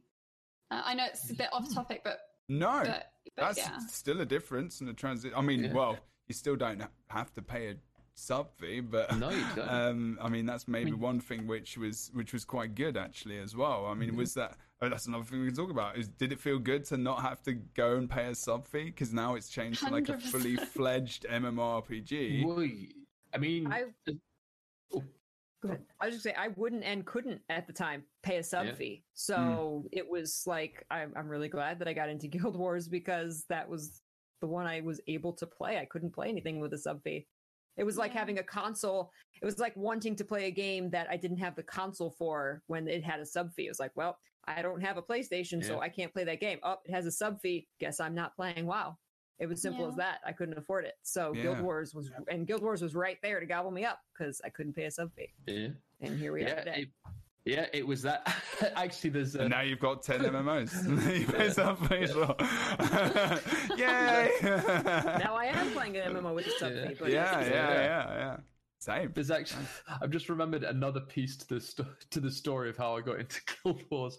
But yeah, as I said at the beginning, we couldn't afford a sub. We couldn't afford a sub fee, and also now I think back to it is that neither of our computers were powerful enough to play Oblivion. So we needed. We can play. That sounds so bad, doesn't it? But honestly, it was. But that's the market. That's a market of people to reach. A market of people, and that cell phone gaming exists.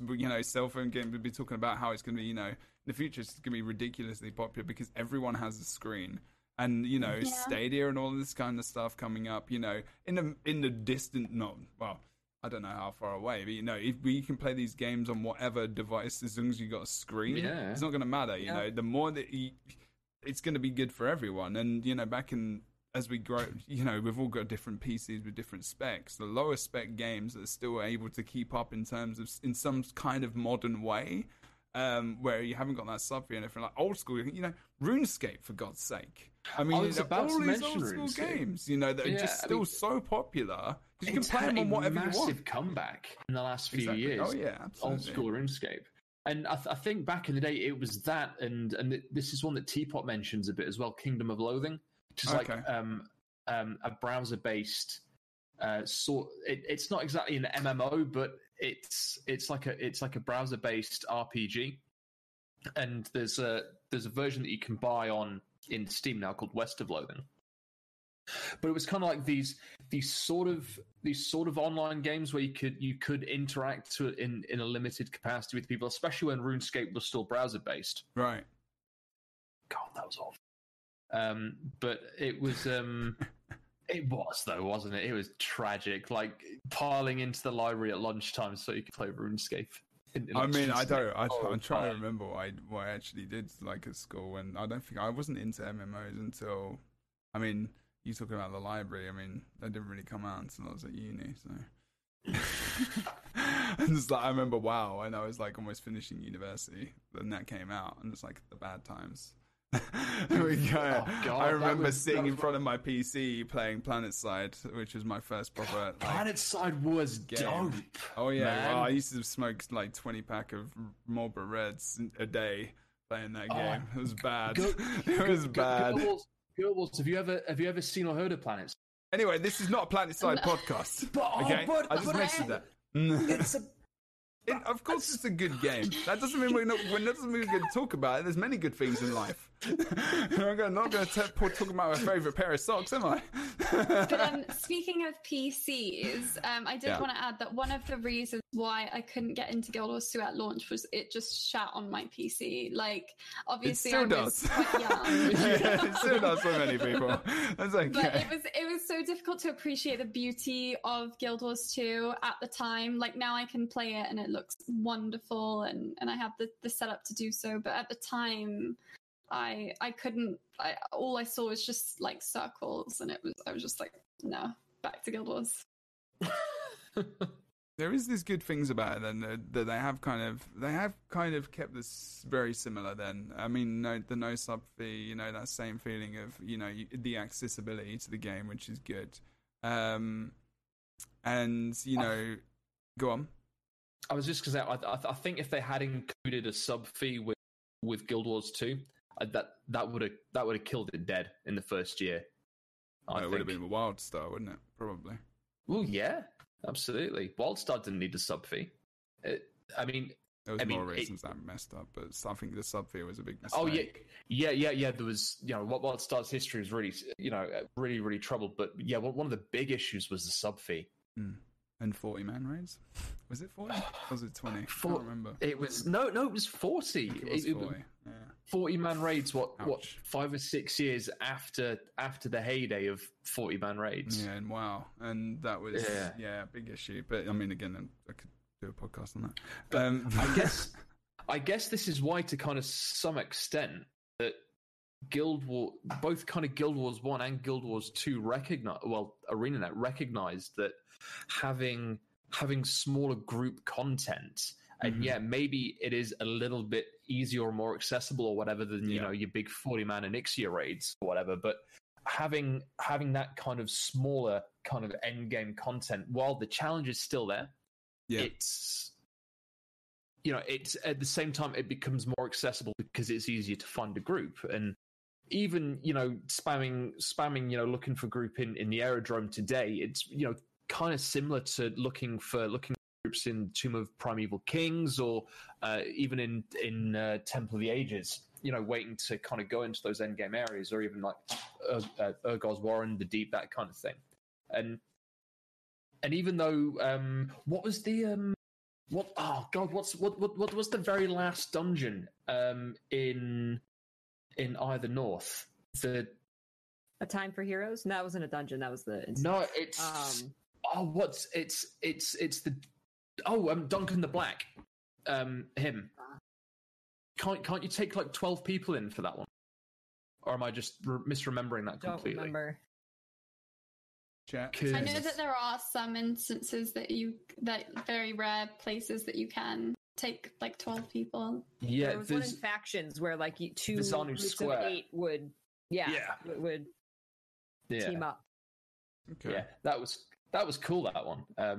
Absolutely impossible if there was no way to get like the master if there wasn't another party coming in, because you just got swarmed by Afflicted. I think it's good that is something that I appreciate about Guild Wars 2, is the ability to have like massive squads. Like that feels so good. Like coming from Guild Wars 1, where I would get happy seeing like 5 green dots on my map, with like all the little green triangles for minions and stuff, and feeling so strong, like, oh, this is our group. Like going into Guild Wars 2 with the big squads, things like that does feel really good. So I'll give it to that. Guild Wars 2 it's a good change. I like it. So there is a mix of like these kind of different things, like you like this way, you appreciated it like this in Guild Wars.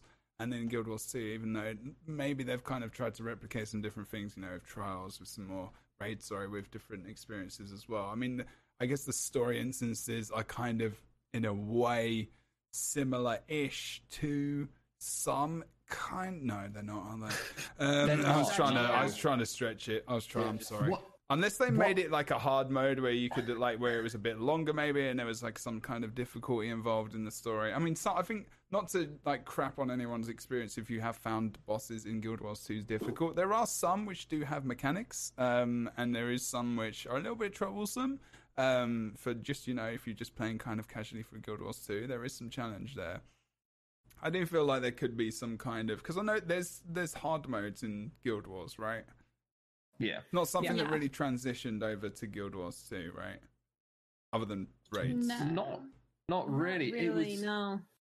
It was kind of interesting because there was almost sort of like an artificial hard mode with Guild Wars 1 that you had you had bonus missions and timers. So in Prophecies, the missions had like bonus objectives, and when it started, they were like dead easy. Like you just go and collect a couple of bits of armor or whatever. But in the final mission of Prophecies, you had to kill the 3 Armageddon Titans somehow before you fought the Lich. I can't quite remember how it played out, but there was.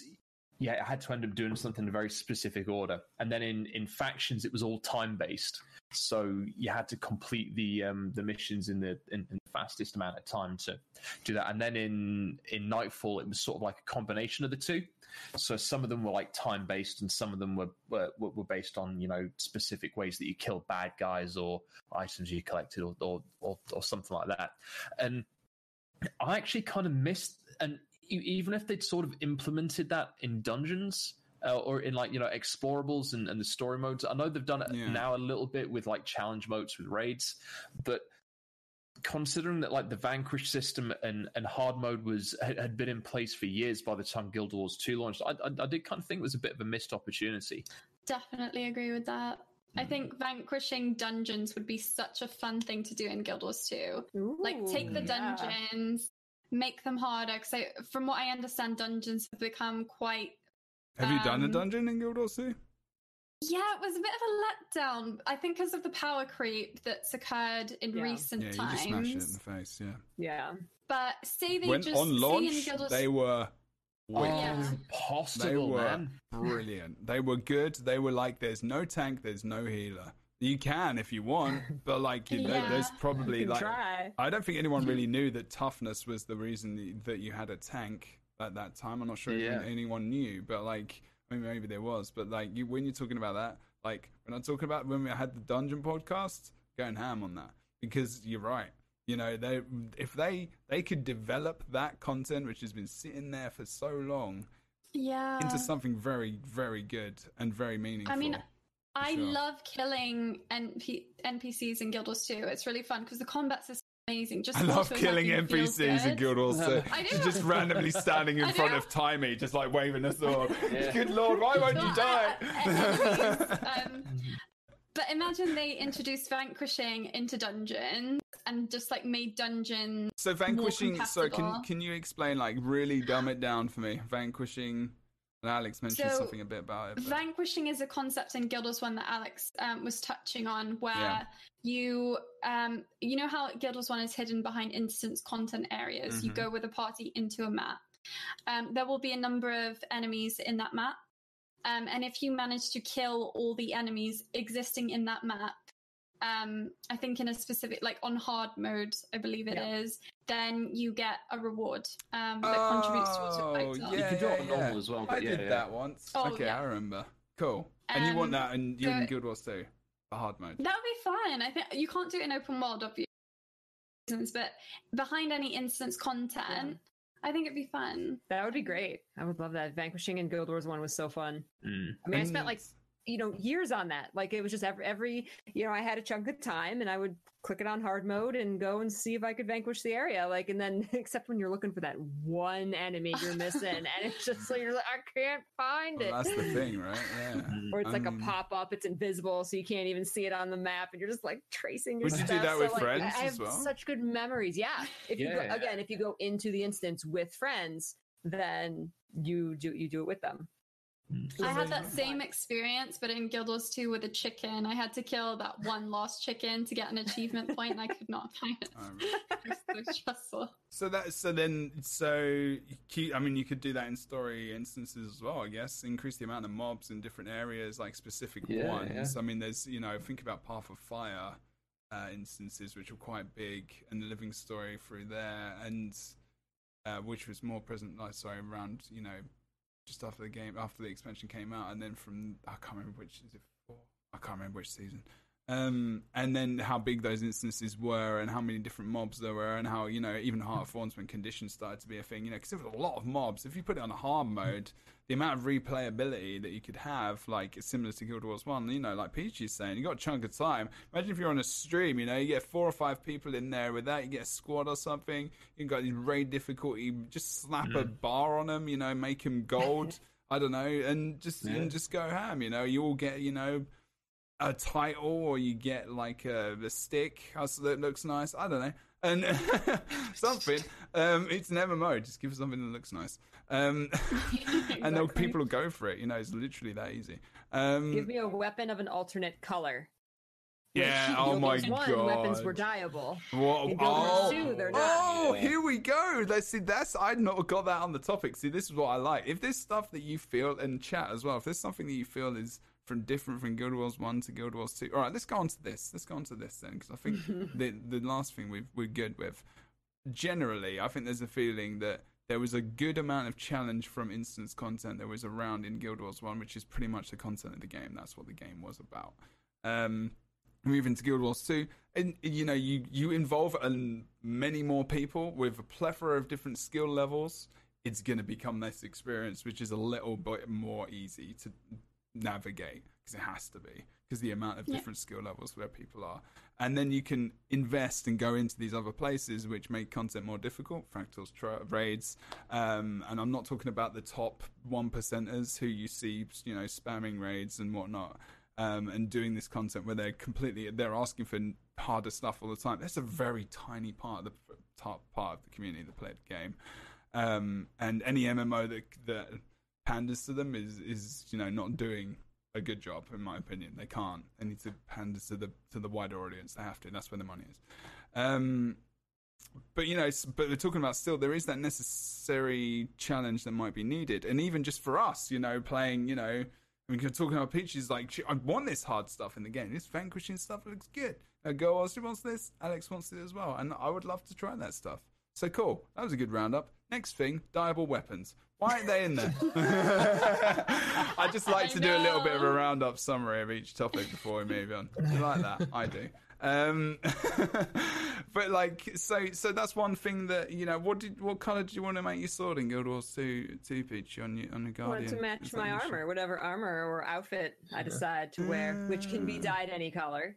Amen. So people tend to dye their armor to match their weapon because you can't change the weapon. So true. So true. Which I'm okay with, and I know. No, you're not. You're looking down. You're not okay with it. Stop saying that. You're just like, your Peachy is like, oh, I'm trying to be nice here, but you can be. We're respectful. If it's something that you would love to have, and that you can't, because this is how you get things in life. You know, you can't. You just have to be respectful about it. Which is, and actually, Peachy has forced ArenaNet action. I forced no one to do anything. Wow, Alex! You did. I prompted the change. True influencer button in the inventory. I prompted it. I remember. I remember that. I remember, and that's how things happen. Like, you know, exactly. people react, and this is life. Everyone, you know, if you don't ask, you don't get. As long as you're respectful to people and you're polite, you know, they'll respect that you've asked. And if you get people say no, then they say no, and it's just, if you do the things and you're disrespectful and angry, and you're not going to get many places in life, that's for sure. So what I want now is, weapons-wise, I would love more. They've done it a little bit in Guild Wars 2, but since weapons aren't dyeable, there are some places in the game where the different achievements, like Super Adventure Box, different achievements, you can get the same weapon in a different color. And because they're shiny and bright, it's very obvious. Oh, this person has the orange one, that's from dailies. They have the red one, that's from hard mode or whatever it is, tribulation mode. And there's like a gold one and there's a blue one. And so if you're carrying around an orange weapon, people who know how you got that achievement, it's like carrying around an achievement. So I would love to see more. Instead of creating a brand new weapon, just change the color. So then we have color options on our favorite weapons, but you might have to achieve something different to get it. I love that idea. Clip it. Yeah. Clip it and ship it. And send it on. Indeed. It's a good idea. You know, I mean, why? This is. I remember that. I remember playing. When I was playing Guild Wars and you could dye I think the things that I found that you could do in Guild Wars that weren't in Guild Wars 2, I was very surprised. And that was one of them. I was like, you can dye your weapon. What? And you're right, every time, you look at the weapons, if I want to have a character which wears, that has black and white dye, I'm grabbing, I can't remember what the weapon's called, but it's the half black and white themed weapon called set. I know what you mean. They're dead nice. They're like... I can't remember. Or I'm going for the chaos stuff, or am I going for all this specific stuff? I'm not just like... the Equinox set, that's what they're called. Yeah, that's right. Yeah, okay, cool. Mm-hmm. Everyone's on it. Well done. And you're right, that's sad, isn't it? I'm just thinking about that. God damn it. There's some really good skins, but they're just gold. And I'm like, I don't necessarily want to be gold, man. I'm like, can I have this super adventure box skin with this really dark looking armor? I mean, if I colored it like black or like dark red, or I mean, at least it would be on theme. But I can't do that, man. I like my super adventure box shield, but it doesn't really look like demonic and like depraved and stuff, does it? Unless they change the color. I mean, I don't know if you could actually do that with that shield. Can we appreciate, though, that back pieces are starting to be dyeable? I'm so glad they have on the case. Yeah. Not older ones. The ones that are already out that are not dyeable will not become dyeable, but new ones like capes. Capes that are coming out. Oh, capes yeah, they are, aren't they? Yeah. And there's, I think there's another one that was released that wasn't a cape that was dyeable. I forget what it was. But yeah, back pieces. And you couldn't have capes in Guild Wars, could you? Sorry, you could have capes in Guild Wars, but not on launch of Guild Wars 2. It was a glorious day. It was a glorious day. That was something as well. Capes. Yeah. I was like, wow, this is amazing. That was another thing in Guild Wars where I was like, I've got a cape. I remember running around. I think there's a clip of me running around being like, I've got a cape in Guild Wars 1, and this game is like how many ever years old, and in Guild Wars 2, no. What was happening? But then, capes came out, and I was like, okay, this is actually... I know that capes are a difficult thing in every MMO, unless they've been developed from launch. Like, I know Rift, with Tryon, I know they employed a specific company which made capes in games. But it was actually a dedicated cape company. Cloth physics. Yeah, absolutely. Yeah. And it was like an actual thing that I don't think they just focused in capes, but I think it was something about the technology to fit the cape on the character and make it land correctly. You've got clipping, and with Guild Wars, you've got the different races. Like putting a cape on a Char is very different than putting a cape on a human. Absolutely, because you've got that extra curve at the back, and it's just how it comes down. You've got the weapons on the back, you've got back pieces, and obviously it's still not perfect. Weapons and back pieces just clip. Well, the cape is a back piece, but weapons just clip. They're just gonna clip. I don't even see clipping anymore. No, it's an accepted thing, isn't it? Yeah, it's just like this is going to clip, and it's going to be... My immersion was broken many years ago in the clipping business. But yeah, it's kind of funny how... And now these things are starting to come in, so maybe they are going to start to bring all these bits and bobs, I guess. You can toggle weapons, and you can toggle all these bits and pieces, I guess, but it's still nice to have this stuff looking like it's not going to clip. Yeah. That's the way it's... Not that I'm majorly hung up on this. No. Not really that bothered.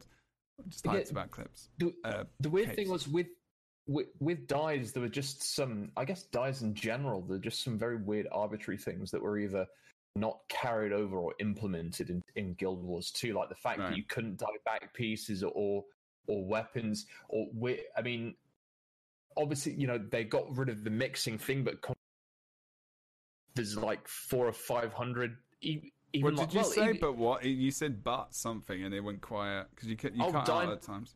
Oh, sorry, dye mixing was a thing. Like you could buy like different dyes. And what was really, really great about Guild Wars 1, especially with it wasn't only the dye market, but it was the rare materials market as well. That it was actually like its economy. There was an economy built in behind it, so it was all the prices fluctuated on supply and demand. So depending on how many people sold them, the price went down.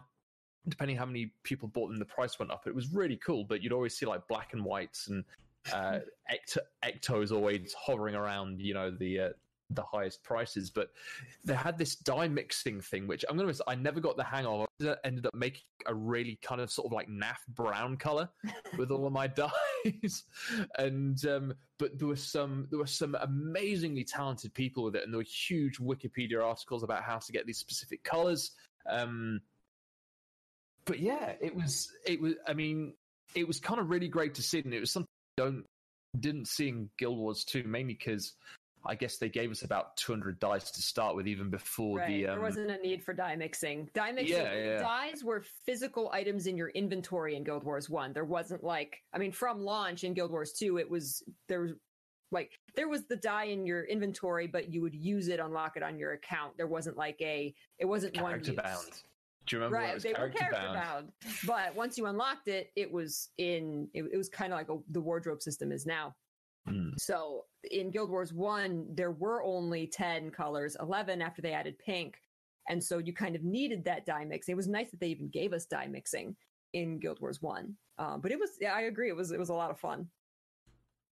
I mean, you make a good point as well about the economy. Like dyes, black dyes in particular, were kind of almost a form of currency, which was a cool thing when you would get a dye drop. Like little things like that about the game. I don't see dyes as kind of like, you can't tell how much someone spent on their armor from looking at them in Guild Wars 2 in terms of dyes, but in Guild Wars 1 it was hot shit if you had all black dyed armor. All obsidian, all black obsidian armor was that was like the top tier, most expensive armor in the game. Wow. While we're on that, can we talk about player trading as well, and why is it too? Because that was a massive. Thank you for bringing that up, actually, because that's something I did not mention, and that is important. So you can't. So what was that you could trade? Because I remember Guild Wars. That was another thing where I was like, it's similar with the cape. It was like my mouth open. I was like, yeah. I got 20 pets now for some reason. I don't want them, but you can give them to me if you want to, rather than just actually sending them through the mail, and it's not 6. And it's just like, what? Why? I mean, there was a. I mean, to start with, there was a limit to how much you could send a player in one transaction in terms of platinum, wasn't there? Was it? Yeah. In Guild Wars 100? Yeah. There was. I can't quite remember what it was. You would say this much platinum, and then this many ecto was. And then yeah. So there was a max. 100k. Yeah, and it was I mean, it was for ridiculously rare stuff. I can't even think now, but it got to the point where it's for elemental swords and all kind of stuff that was uber rare drops. But the only reason that I can think that they got rid of player trading was kind of to promote the trading post. And in kind of a way, it's actually very, very clever, because we kind of complain that as years have gone by, we've kind of, all of the major podcasts and Reddit threads and players have touched on the fact that gold has progressively become worth less and less as the games got older. But I think they inadvertently put in probably the most effective gold sink that the game's ever had in the trading post when it takes the fee. I'd be really interested to see the statistics of how much gold is just reabsorbed back into the system in Guild Wars 2 every day just through trading post fees. True. But I think that was, if they certainly didn't think of it, it was a very, very beneficial unintentional side effect that they put that gold sink in. And I don't know, I guess maybe it gave them a little bit more control over the economy, and maybe gave them that little bit of a gold sink, or I guess maybe if they were starting to think about something like the gem store, because the cash store in the first game, it was just done through a browser page. It wasn't really incorporated into the game. But yeah, it was just kind of weird. So I mean, I don't know whether there was one at a trading post. Yeah. Oh man. I mean, that was a big transition as well. A trading post. I mean, you There's have no to have Spamodon one. in Guild Wars 2. Yeah. Yeah, I mean, you don't need to like. I mean, Guild Wars 1. I mean, people probably wish that there was one just because there were all these players that could access this thing which you could sell items on, I guess, but they wouldn't. And Guild Wars 2 is like, it is now an MMORPG. We have to have a trading post, so we have to have a way for people to do this, because this is just this is inherent of MMORPGs. There's a lot more items in Guild Wars 2 as well to trade. Exactly, and important. Is merchanting something that people in Guild Wars 2 do? Do you ever hear about that, or is the only way to make money by playing the game? There are gold barons about. There's guys that control guilds that, especially in World v World, really. Like you can buy like a stone mist capture or something like that, but there's guilds out there that will bankroll an entire economy for a smaller guild or something like that. It's mad, some of the actual like shadow economics that take place in Guild Wars 2 that ArenaNet never even see happening. There was a subreddit called, was it Guild Wars 2 Exchange, where so on the trading post in Guild Wars 2, the maximum amount that an object can go for is 10,000 gold. And of course, if you want to buy like a Chak egg sack or oh god, one of the things I do remember was the mini awakened abomination, and it's only about 400 or 500 gold on the trading post now. But when it first came out, because it only drops from the end of the Desolation meta event from the big legendary dude, and I desperately wanted that. Like, I still think it's so cool that it blew my mission to get it, but for the longest time there was nobody selling it in the trading post. And it was the Jin minis as well, because they nerfed the drop rate for them a while back. But before, you could only buy them outside the game, if that makes sense. Mm-hmm. And it was almost through that system that you went back to the Guild Wars 1 style of doing things, where you'd actually trade like materials and weapons for in-game items. And that's probably where it came from, that idea that had been created there. We're starting to get on a bit now, so I know there's probably a million more things we could talk about. But I'm going to ask each one of you, and I just need to nip out the door for like 2 minutes, and this is a good time for me to do that as well. Because my landlord needs to talk to me, apparently. There's some work going on next door, and it's probably going to start soon. If there was one thing that you could take from Guild Wars 1 that's not in Guild Wars 2, one thing that you miss so much, what would it be? And I'll be 2 minutes. I'm going to start with Alex. Okay? I'm going to be 2 minutes, and I'll be back. All right. And the reason I'm starting with him is because it could go on longer than 2 minutes. Wow. And you can. You have permission.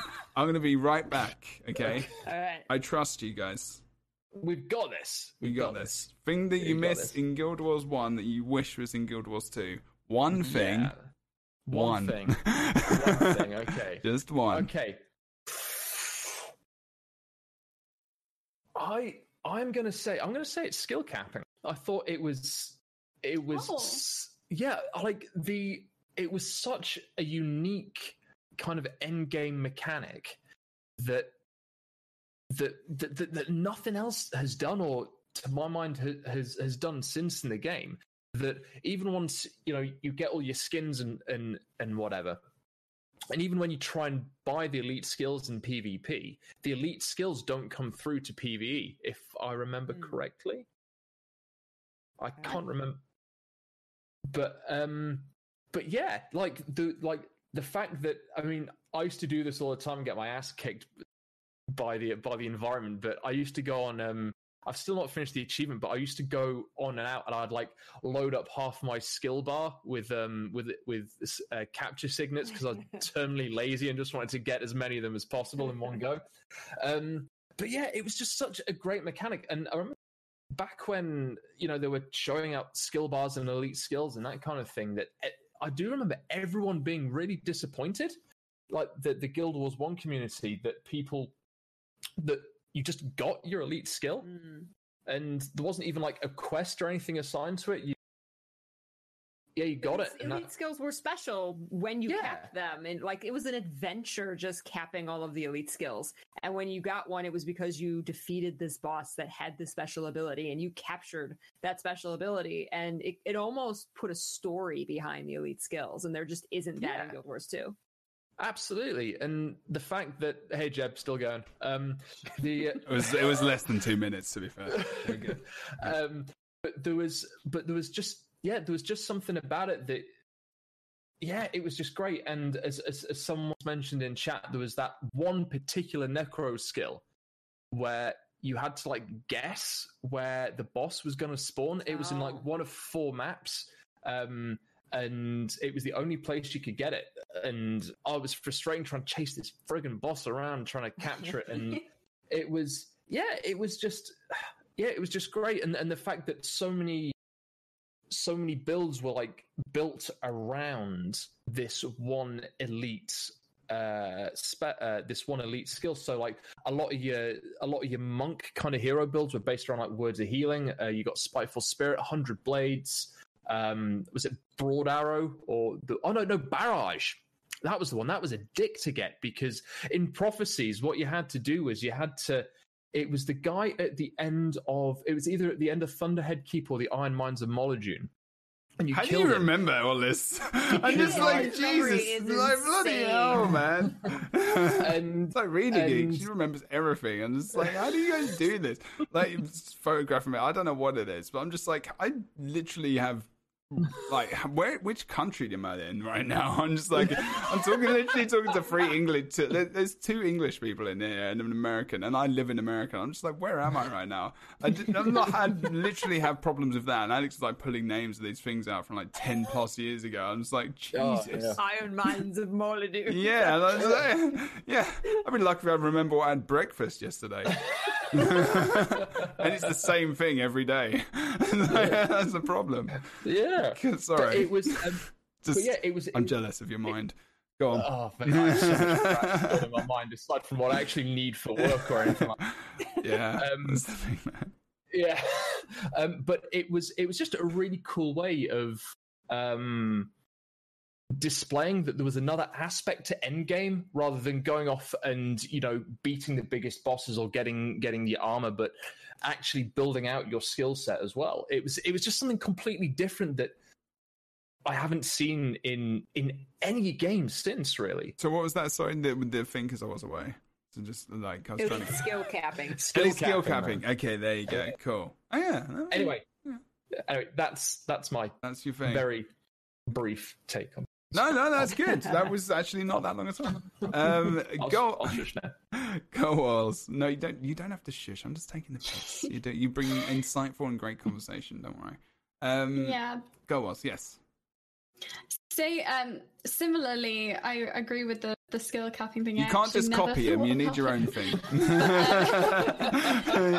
That's not how this question works. So I have 2 ideas, but I won't go into both of them in detail. The first is, we've touched on it already, is meme builds. I think the game needs more meme builds. Oh, there's plenty of those. Fun. Don't worry about that. Are you sure? Oh, of course. I haven't seen them yet. Mesmer, Lich Necro in 2v2 is now a thing. I mean, they're definitely there. Not meme as in overpowered, but meme as in just like silly, fun, stupid things that you just run and people laugh at you. But then again, people. I stream Guild Wars too. People definitely. I was going to say, they do that with me as well. The second would probably be alliances. I think alliances in Guild Wars 1 brought something really healthy to competition. It was a competition in PvP that was so not toxic. It was based it almost interwove lore with PvP, and it made it so that people interested in the lore of the faction Kazakh and Luxon, who are passionate about that, could then channel that passion into PvP, into places like Jade Quarry, Alliance battles, things like that. And it had a whole system of earning faction and rewards that would go back into your PvE titles. So that kind of encouraged a set of maybe people who wouldn't touch PvP. Or cross-play between different modes. Yeah. Oh, right, it interwove kind of people interested in PvE and completing their account and getting titles into PvP, because in order to get Guam, things like that, you'd need rank 12 Luxon and Kurzik. So you could get that faction through PvE, but it was far more efficient to do things like Jade Quarry and Alliance battles, which were a mix of PvP and PvE. Right. So I think alliances in your guild promote guild missions, promote guild activities, promote PvP, and have fun with it and progress your account. So that would be really cool. And was that something? And again, I don't know, because my knowledge and the reason I did this podcast, Guild Wars 1 to Guild Wars 2, was not because of my knowledge of Guild Wars 1, by the way. But he wasn't there for something. I think Rita told me about this, but my memory, as we've talked about before, where you can do something in PvP and you get access for your server to a specific thing, like there was a map or something or a zone you got access to, and oh no, that's right, yeah. If your region got favor of the gods or whatever it was, you got like access. You got access in Temple of Ages to Fisher of Woe. Right. Okay. Oh, I remember that. Yeah.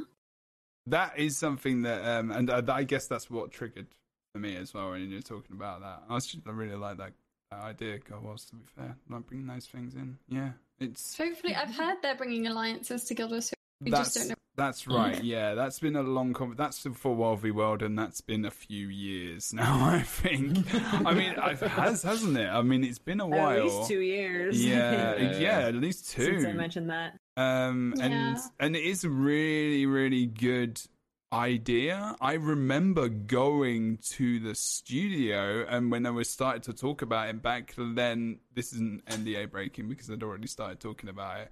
And how keen and excited they are still probably for this feature.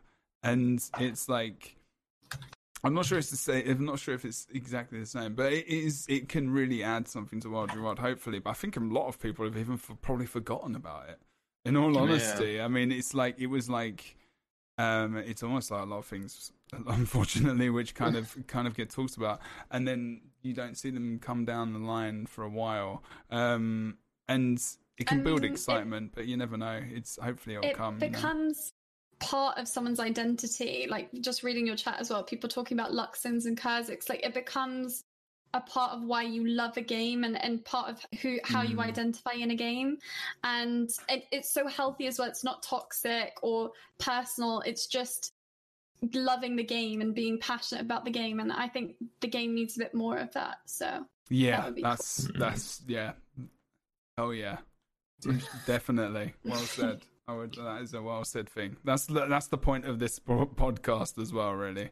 We're not really talking about the negative things. We can bring in the things which kind of we would like to have been improved, and things that we would like to have, like diable weapons. But these aren't meant to be like things where we're always respectfully critical, which is fine, and that's what I if you're listening to this in Spotify or watching this on YouTube or Twitch, whenever you've got something, if you're mad about something like in a game or whatever, it's no point in insulting and being a bad person, basically. That's what I'm going to say. Just be critical, be respectfully critical, and say a thing, and how can this sucks, but maybe it could be done in this way. Offer some kind of alternative, because we can all say something sucks. It's not that difficult. It's a bit more difficult to engage in a conversation and have a discussion, isn't it, everyone? So try and do that. Go was awesome, yes, and hopefully that will come soon. It is in the works. Crossed. Yeah. It's a difficult thing for them to do, but hopefully. Peachy, the thing from... You may not even remember the original question, so I'm just going to say it again, because I forgot for a second. The thing from Guild Wars 1 that you would love to bring to Guild Wars 2, is it diable weapons? No, it's not diable weapons, because I like my idea of the tiered the achievement colored weapons. I think that's a great idea, actually. Very good idea. I legit would rather have them do more of that than introduce the even if weapons. it's a glow or something. Even if it was just something like exactly, that. Exactly. It's a really good idea. Yes, Solid. More of that. But I'm going to give a quick honorable mention to cross-classing, of course, but I think that's just kind of a given. And we've talked at length about that. But there's this tiny little feature that is not even needed anymore with mega servers, but that I still miss to this day. And that is Guild Wars 1 had something called the district system. And all was a drop-down menu list of how many instances of the map you were in that existed. So if I was on the NA servers and I was in Lion's Arch, I could push the little drop-down menu for the districts and see how many districts or instances of that map there were. So at any time there was maybe, at its peak, maybe there were 5 instances on NA of Lion's Arch. And so there was that many people. You would know that there was that many people playing the game. Yeah. So, and during holidays is when it got really exciting because you would go to Lion's Arch during Winter's Day. There were hundreds of districts. And it was kind of a gauge for how many players were in the game and playing. And you could see when peak times were. You could see, I loved telling my friends, let's all go meet in District 88. And we would all go to District 88 and party there. And now, granted, we have the mega server system now. You can right-click join in maps. And so the Peachy Party was born. That's right. There's a need for it in Guild Wars 2 because you can get into the same instance as someone else. But there was something special about saying, let's meet in this district, and let's pick a super high one at Winter's Day because, oh my God, there's that many people playing. Yeah. But also, players came up with things like during Winter's Day, there were timed events and you could pick Dwayna or Grenth, for example. And if more people were on the Dwayna circle, then you would get her headpiece. And if people were on the Grenth circle, you would get the Grenth headpiece. Well, it just kind of became a thing that if you want the Dwayna headpiece, you have to go into an even numbered district. If you want the Grenth headpiece, you go into an odd numbered district. And so the players came up with these ways to hop instances and get the rewards that they wanted by cooperating together. Okay. And we don't have that in Guild Wars 2. I love that. I miss that. Yeah. Now it's just like, it's the mega server is such a good idea. And it's like a lot of the modern things which come in, which you'd think would be that are so beneficial to the game and how it works, but then they take away a tiny little something that maybe was there that players created that actually help them interact a lot more than they do. And I feel like a lot of games do that now, even though like there's quality of life is something which is really, really important to have, especially with like newer players and people growing up now in games and how that's there. But the sense of like really making an effort to do something like that, which actually brings you together more as a group, is starting to kind of fade out a lot more. I mean, obviously people create groups, people connect in many different ways now, and I'm sure this is replicated in many different ways. So I don't want to sound like a boomer, as Girl was put it. But it's gonna be there forever. But there is new in different ways, and I am excited about all these different ways that people can interact with each other in groups. And I always think, new technology and all this kind of stuff is awesome. I'm really happy that people can do this kind of stuff. But sometimes maybe there's a tiny little thing that is missing and is kind of replaced with something which, takes away from that experience. So actually that's kind of, I like the kind of mix we've got here of different things that people kind of miss as well from Guild Wars 1 to Guild Wars 2. I'm just like, I can't really give you any answers for these questions. Like normally I give my own answer and I can't really do that.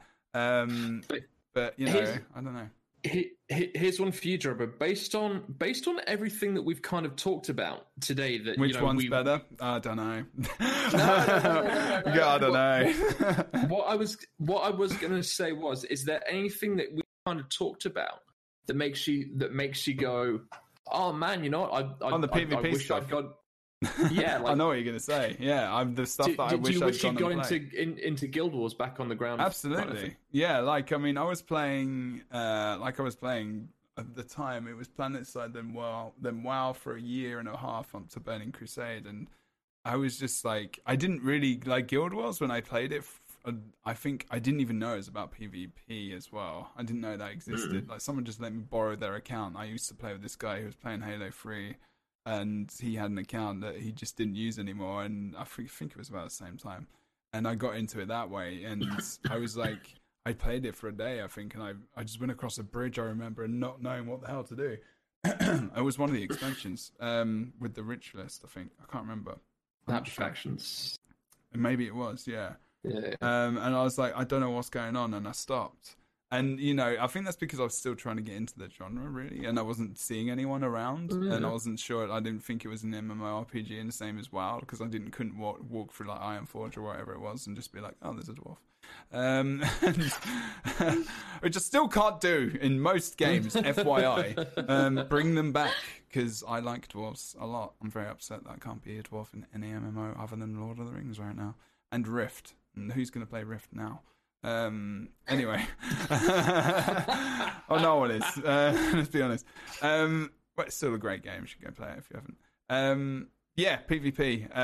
The GVG thing that I missed out on, that everyone was banging on about for God knows how long, because I was there, the insurgents of GVG and Guild Wars 2. I was one of the first people that ever competed in that with a load of other people. And all the people who are into it now, and all the streams that are around now, when we used to gather on the World v World map at the bottom where the mill is, the tower, the spinning wheel thing, whatever it's called. That's where we used to fight. You used to like watch from the top there, and you used to watch like what was it, 15 versus 15, 10 versus 10? I can't remember what they made it back then. I think it was just two parties. But, before they put in the squads as well. Or was it squads or whatever? Yeah. Squads came in with Heart of Thoughts, didn't they? Yeah. Because it was before then, when it was just parties, and it was like just watching it from afar. I mean, that was before it went into the arena that they've got now in World v World or anything else. And ever since then, I was like, I've never got to play this thing in Guild Wars. Never got to play this thing. And it just looks so good. And there's what Girl Wars is talking about as well. I mean, I was lucky enough that I got spectating, and they, like, for me, other than arenas, like, you know, and partners do as well, affiliates or whatever, can watch all automated tournaments and stuff. And it does allow us to have these streams where people can gather together and watch, which is good. Which I feel they still would do, because people can offer commentating and stuff. But people, unfortunately, I think they feel like I don't think they can get that many people in there to watch. I think system-wise, it just doesn't work. The system that isn't there that was there in Guild Wars, and that's a big shame. And, you know, that's something which I think, you know, they're missing a lot in Guild Wars to get more people involved and to watch those people and be like, I can learn from that person by just pretty much, I don't want to say stalking them, but watching their gameplay, and how unique that player is, because you can connect to them, and it would have been quite cool. But I don't know. I mean, at least you got Twitch for that nowadays, so that's not too bad. You can go and watch that person play. You know, I mean, you know, if you think about Syndranet, for example, doesn't really talk a lot on this stream. He just plays. And, you know, he's got a lot of people in there watching him because he's damn good at the game, and he's got a lot of insightful comments, and he knows what he's doing, you know. And that's the kind of that's the kind of streamer he is. He's bloody good at the game, and that's where you go. I'm sitting there for hours and just watching him play Thief, you know. It's just the way it is. I'm not saying he's not funny or entertaining as well, by the way. It's just like, you know, that's mainly what he does. And I think that's one thing that, I kind of wish maybe that I'd been involved, but then again, I wouldn't have had the experiences in other games like PlanetSide, Halo 3, Warhammer Online, all these games that were so good and important as I was growing up. But like, for you guys, like, it's really nice to hear the passion that you had for the game and the things you remember and the things that you kind of wish would transition over, but may not work now in 2020 or 2012 when it released. And it's such a different landscape, and I know, and again, it does sound like a bit of old as it was back in my day, but even even when you look at single player games these days, that the shift, not necessarily in complexity, but just the shift in how any game plays compared to 2005 to 2020,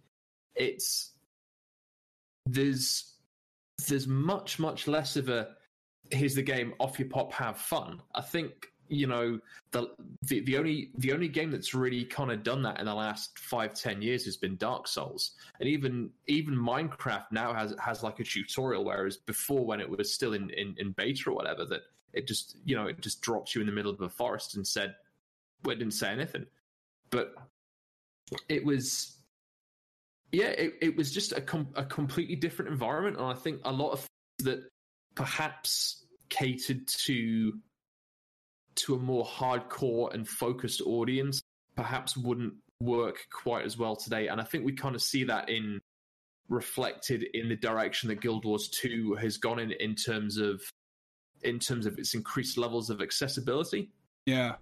And I think you mentioned earlier, especially with the rise in things like mobile gaming, that you've got to have these more accessible games. And as amazing as Guild Wars 1 is, I certainly wouldn't say it's a particularly accessible game. It even kind of dumb stuff like that you don't really notice that it's missing until you actively think about it, like jump.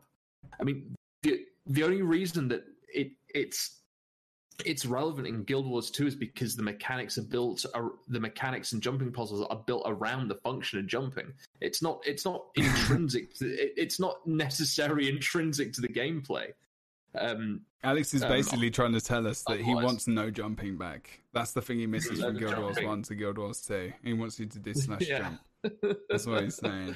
But it's... I agree though, like coming from Guild Wars 1 to Guild Wars 2, jumping back into Guild Wars 1, there does feel like something's been taken away now. Like, that you want to be able to do these things. Yeah. Like, I didn't wish for it when I was playing Guild Wars 1. Yeah. But now that I'm more into Guild Wars 2, there is that I go, oh, I wish I had that. So then I understand then when people come to my stream, try Guild Wars 1, and are like, oh, I missed this. Like, click to move as well is another thing in Guild Wars 1 that you have that people just don't understand. Oh, yeah, Jesus. Yeah. So it's just... Oh, my God. But that's the thing, both games are amazing and in their own right, and it's which is probably why it's still going, right? And it's still there. Exactly, It exists. Okay, it's in maintenance mode or whatever, but they still care about it and touch it up at times, and they advance, the way it works. If there's a technology they've developed, they try and slide it into there, right? I mean, they've done that in the past. I mean, I remember Wooden Potatoes made a video about the draw distance a fair while ago, which there's something like that increase. I know, there's been dedicated dev who left, I believe, ArenaNet that, Girl Wars had, made a video about. And there's all these different people who are still very much involved with the game. And it's still, I feel if you need that kind of experience, you can go back to that and you can have that. Exactly. But Guild Wars 1 didn't need those mechanics and those things, but because it doesn't, it shows its age when you go back to it. Yeah. That's a very good point. Too, right? There's quite a lot of games that I play. That's nice. How many games do you play? How many games? I play loads of games.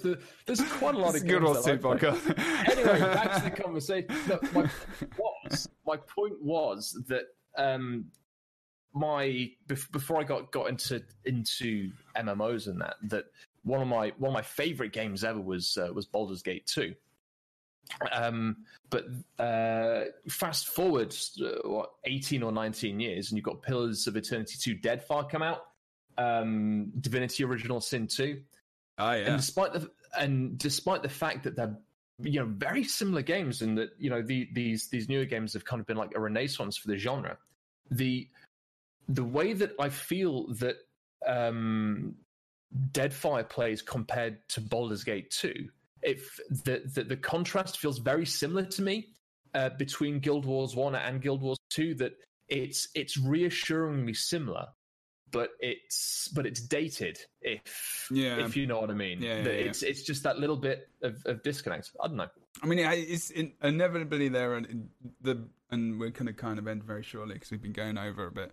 But you guys definitely have like no, not you, we. It's easy it's every single podcast I've done. It goes to over 2 hours, because you get infused about these things. You know, these people have lives, and I want them to live them and actually have a day off and then the evening off. Maybe they've got work tomorrow.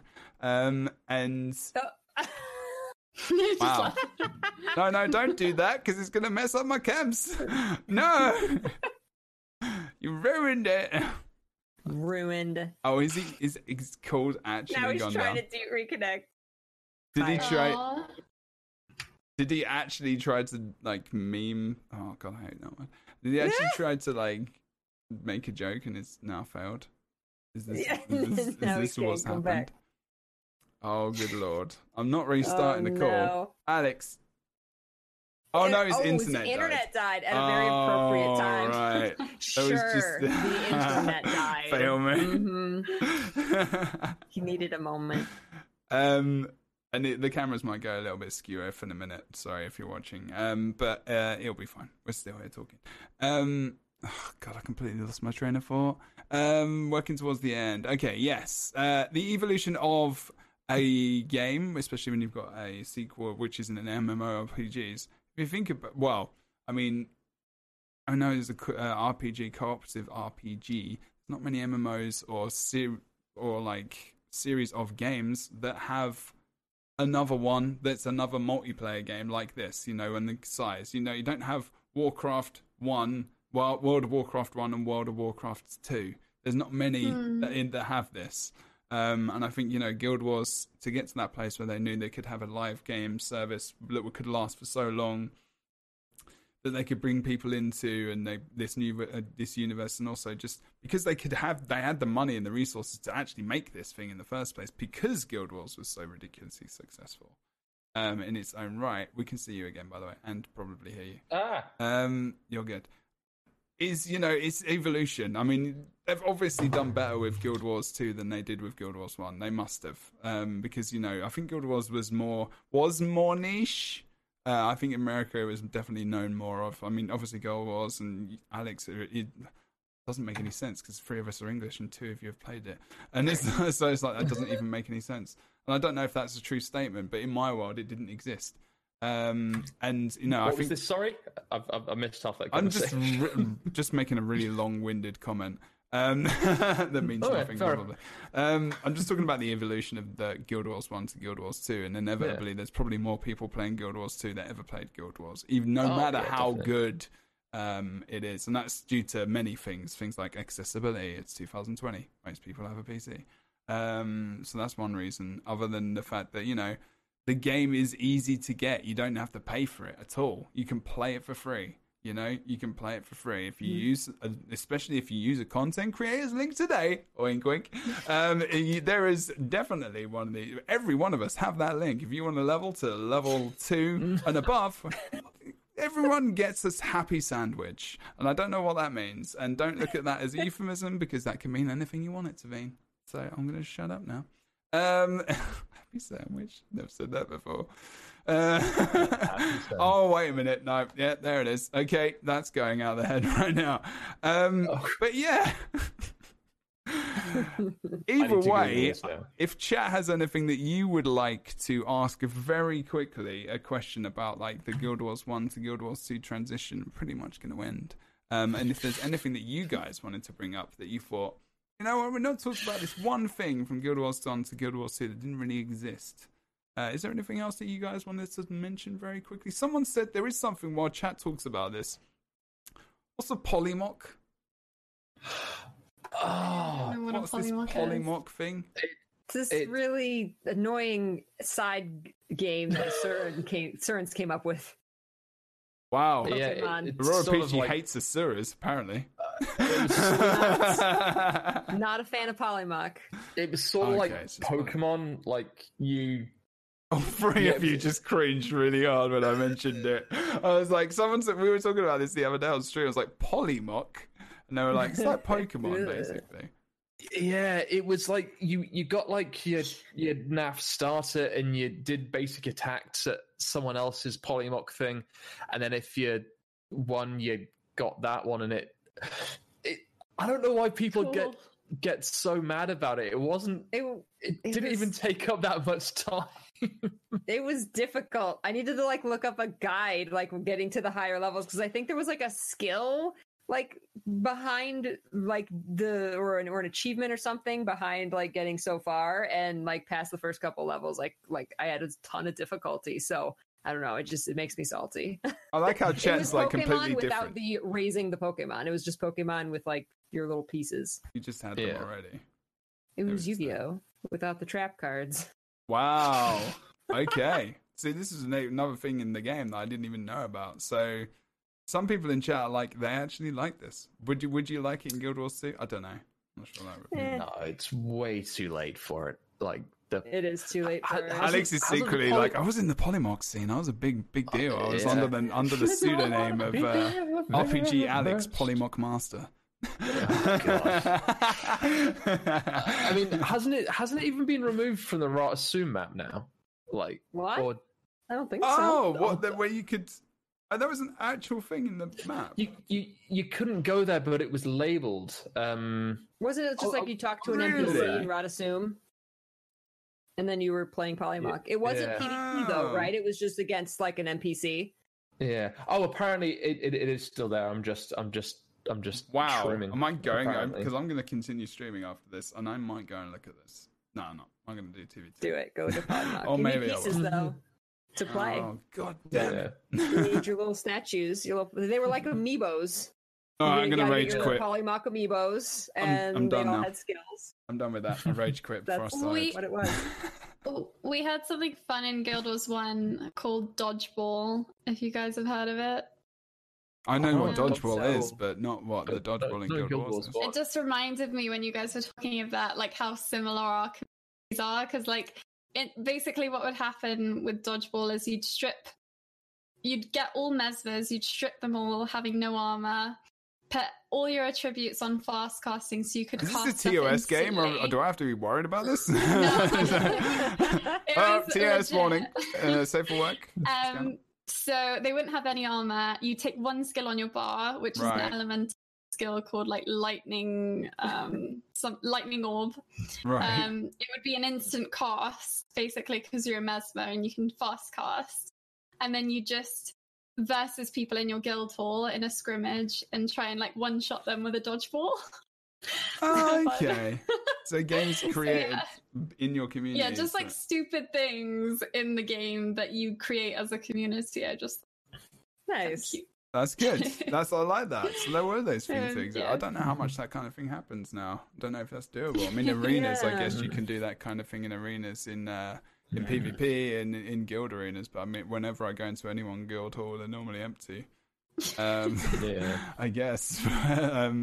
Maybe that's something else. Okay, so that is pretty much it. Unless you guys have anything you would like to say about, if you missed something, or there is some stuff we didn't really touch on, but I think I like Reader Geek's question. What's something you don't mind leaving behind in Guild Wars? The opposite. Okay, yeah. All right. No dodge roll.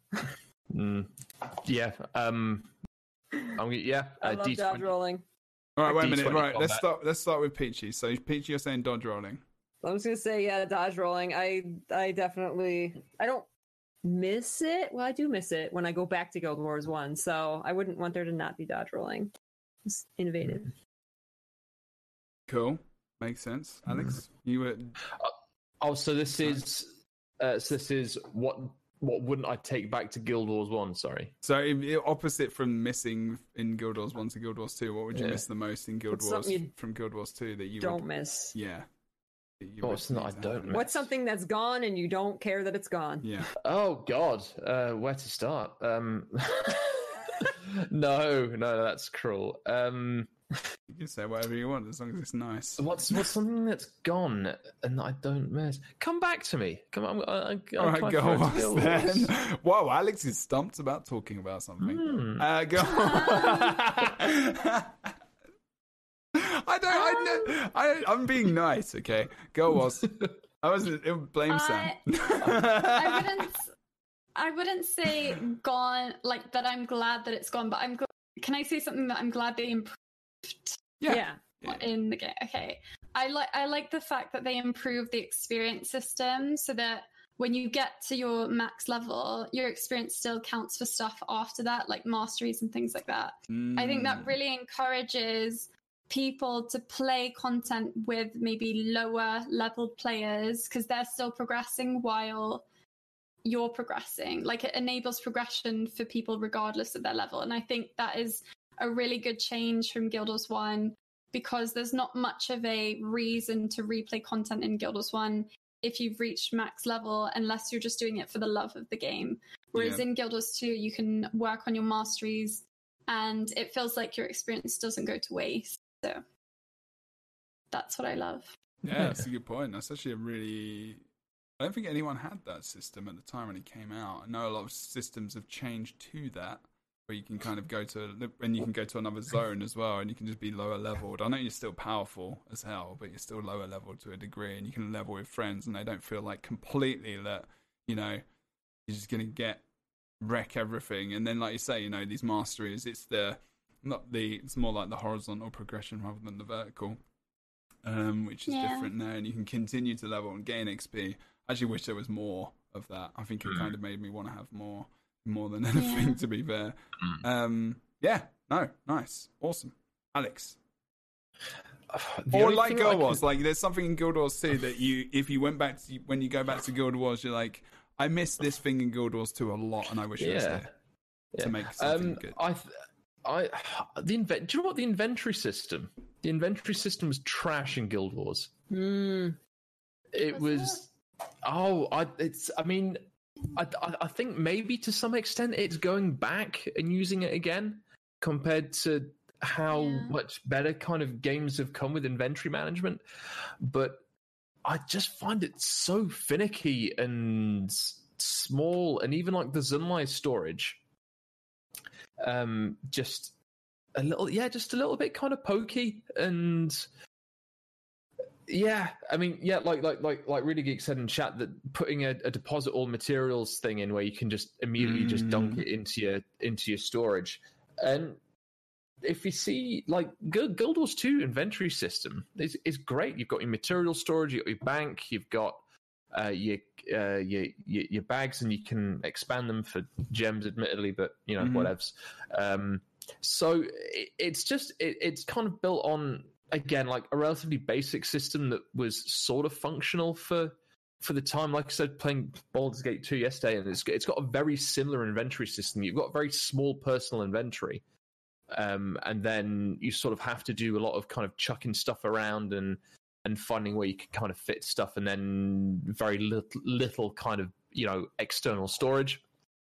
So yeah, Guild Wars 2 inventory system, very, very good, I think. Wicked. Okay. So that is going to be the end of our cast. Thank you, Alex, for that last point. Very awesome. Very, very good. Very true. And I think really that kind of goes to explain as well, and what we've been talking about today is that, and the differences between Guild Wars 2. There is a vast amount of experience. They are essentially kind of very different games in their styles. You've got this cooperative RPG, online multiplayer / MMO RPG, whatever you want to call it, with Guild Wars, and then they defined it a little bit more with Guild Wars 2. And this is true. There was a lot more definition added to the game in terms of, we talked about multi-classing, not something you can do anymore. There's a class identity. They've defined these things more. They've defined the way they want it to go. You've got this MMORPG experience where everyone's involved, and maybe there's an opportunity to look back at some of the stuff from Guild Wars that was so successful. For them, but I think there is just a lot more people playing the game now. I think a lot of the vocal people who even stream the game or make content or whatever played Guild Wars, so there's a lot of that still hanging around, and There's nothing, as long as you enjoy the game for the reason you enjoy the game, then that's fine, and that's the most important thing that you can do, because at the end of the day, it's a bloody video game, right, peoples? Message, okay? Gotta have fun. Yeah. And there is some stuff in Guild Wars that I wish was in Guild Wars too, but we can't have everything, people. And maybe we can in some digital world that we don't know about in the future. Sorry. Start going off on one. That's another podcast. But otherwise, no, I'm really, really glad. There's loads of stuff I didn't know about Guild Wars as well. Even though I went back and played it for I tried to play through. I think I played through 2. I think I played through a bit of factions. I can't remember where I got to, but I enjoyed it. But I did miss a lot of the stuff. Like, Peachy's talking about dodging. I was just like, good Lord, V, no. And I was just like, I can't get out. I can't dodge. I just need to click out. I need to move over there. But there was some really, really challenging stuff, like you guys said, like really difficult things. I'm like, damn. Everyone's dead. And how did that happen? I can't just beast this. I have to have people with me. I have to work with people, AI. And that's something I did miss out, the fact that, AI doesn't really exist. You have these companions in the story and everything else, which are good, but they aren't really that impactful other than resing you. And that's about the most impact they have, other than the story and the lore, which helps carry the game as well, and your story as the player. But yeah, I think I really enjoy Guild Wars 2, personally. I think we all do, and the old Guild Wars, which is still going. And this has been the first episode, and it's been an absolute pleasure to have you guys. I'm very thankful that you're all here. Very much. And thank you for making it an easy first show, because it was bloody awesome. Really, really good. Oh, thank you for having us. Yeah, absolutely, no worries. And I will bug you guys to join me in future. I would love to. Definitely. If you are listening to this on Spotify as well, or you're watching on YouTube or Twitch, you can actually, and you want the audio version, this will be available on Spotify. Just all you have to do is search for the LightBringers. It will be available a couple of days after normally, or even on the day that it's been recorded. So if this is the first episode, this is information which is very, very useful for you. It's going to be the channel to go and watch it on. I actually lost it then. Is anchor.fm/the LightBringers. You can go and follow it. And then you can listen to it on Spotify and a ton of different services as well. And you can also support the broadcast by clicking through the links on the Anchor website. You can support there. You can support anywhere you want to. I would also please make sure that you go and follow all of these guys in all the content that they're producing. And before we go, I'm just going to ask them to plug themselves again. So Girl Wars, what is your Twitch channel? What's your Twitter? What's all the things, and where do you do it, and what times? So yeah, thank you, Jebra, as well, for having me. I'm Girl Wars on Twitch. Just go to my Twitch channel. I usually stream in the evenings, around 8 p.m. ish UK time. Guild Wars and Guild Wars 2, usually. There you go, and that's 12 p.m. Pacific, 3 p.m. Yeah, around about Eastern ish. Nice. Twitch.tv/Girl Wars. There we go. Alex, what do you do? Hello. How do you do it? Where do you want people to follow you? So you can find me at twitch.tv/RPGAlex, RPG_AL3X, until I decide to change my name again. Not changed it in a year now. It's a record. Well done. It's all about consistency. Oh, I know, right? We were talking about that. So I stream Guild Wars 2. I stream a variety of other RPGs as well, but just like everyone here, I'm a Guild Wars 2 partner, so one of the main game I stream is Guild Wars 2. I've also got some music stuff coming as well, so kind of like digital recording, that kind of thing. Hopefully be an EP coming out later this year, so any money from that will be going straight to charity. Nice. Yeah, so yeah, and Twitter's the same as well, so RPG Alex there. But yeah. Awesome. And Aurora Peachy? Where how? You can find me on Twitch or Twitter or Facebook or Instagram or all those places at Aurora Peachy. And I stream 5 days a week, Tuesday through Saturday, 10 a.m. to 4 p.m. Eastern time. And I have puppies. Oh, and if you're Guild Wars 2, you're here for Guild Wars 2. Every single Tuesday is Guild Wars 2 Tuesday. And if you want to see the dog, you need to go and watch the VOD, which will be linked in the Spotify as if you well. want to see Miss Skipper. She was literally sleeping in my lap this entire 3 hours. Dog's been there the whole time. Wow. She probably has to pee so bad. Yeah, I was going to say, probably people do need to go to the bathroom, so we're going to go. So, guys, thank you very much for watching. If you've been in the chat as well, live, if you do want to join us, it is normally on Mondays. It will be every other week. I'll try to alert people on Twitter, so make sure you follow me at Jebro Unity everywhere. Twitch.tv/JebroUnity. I stream as well. I've got to sell myself. I have to. I stream 5 days a week. I'm at school at the moment, so there's not as much as it used to be. And yeah, come and watch loads of Guild Wars 2 stuff going on as well. I'm pretty hyped about the 2v2s and all the things. At Jebro Unity as well on Twitter. And yeah, come and watch the show. Come and be part of the chat. Come and ask some questions if you want to come and ask some questions. Not sure what the next topic's going to be, but this is a thing that's happening now on the channel. And have some more guests next time. So everyone can wave if they would like to. If they want to wave. You don't have to. Alex, that was very excitable. I'm a very excitable man. That's true. Guys, thanks so much for watching. Thank you for See you watching. next time on the LightBringers, guys. The Guild Wars 2 podcast. A brand new Guild Wars 2 podcast. We'll see you next time. Bye.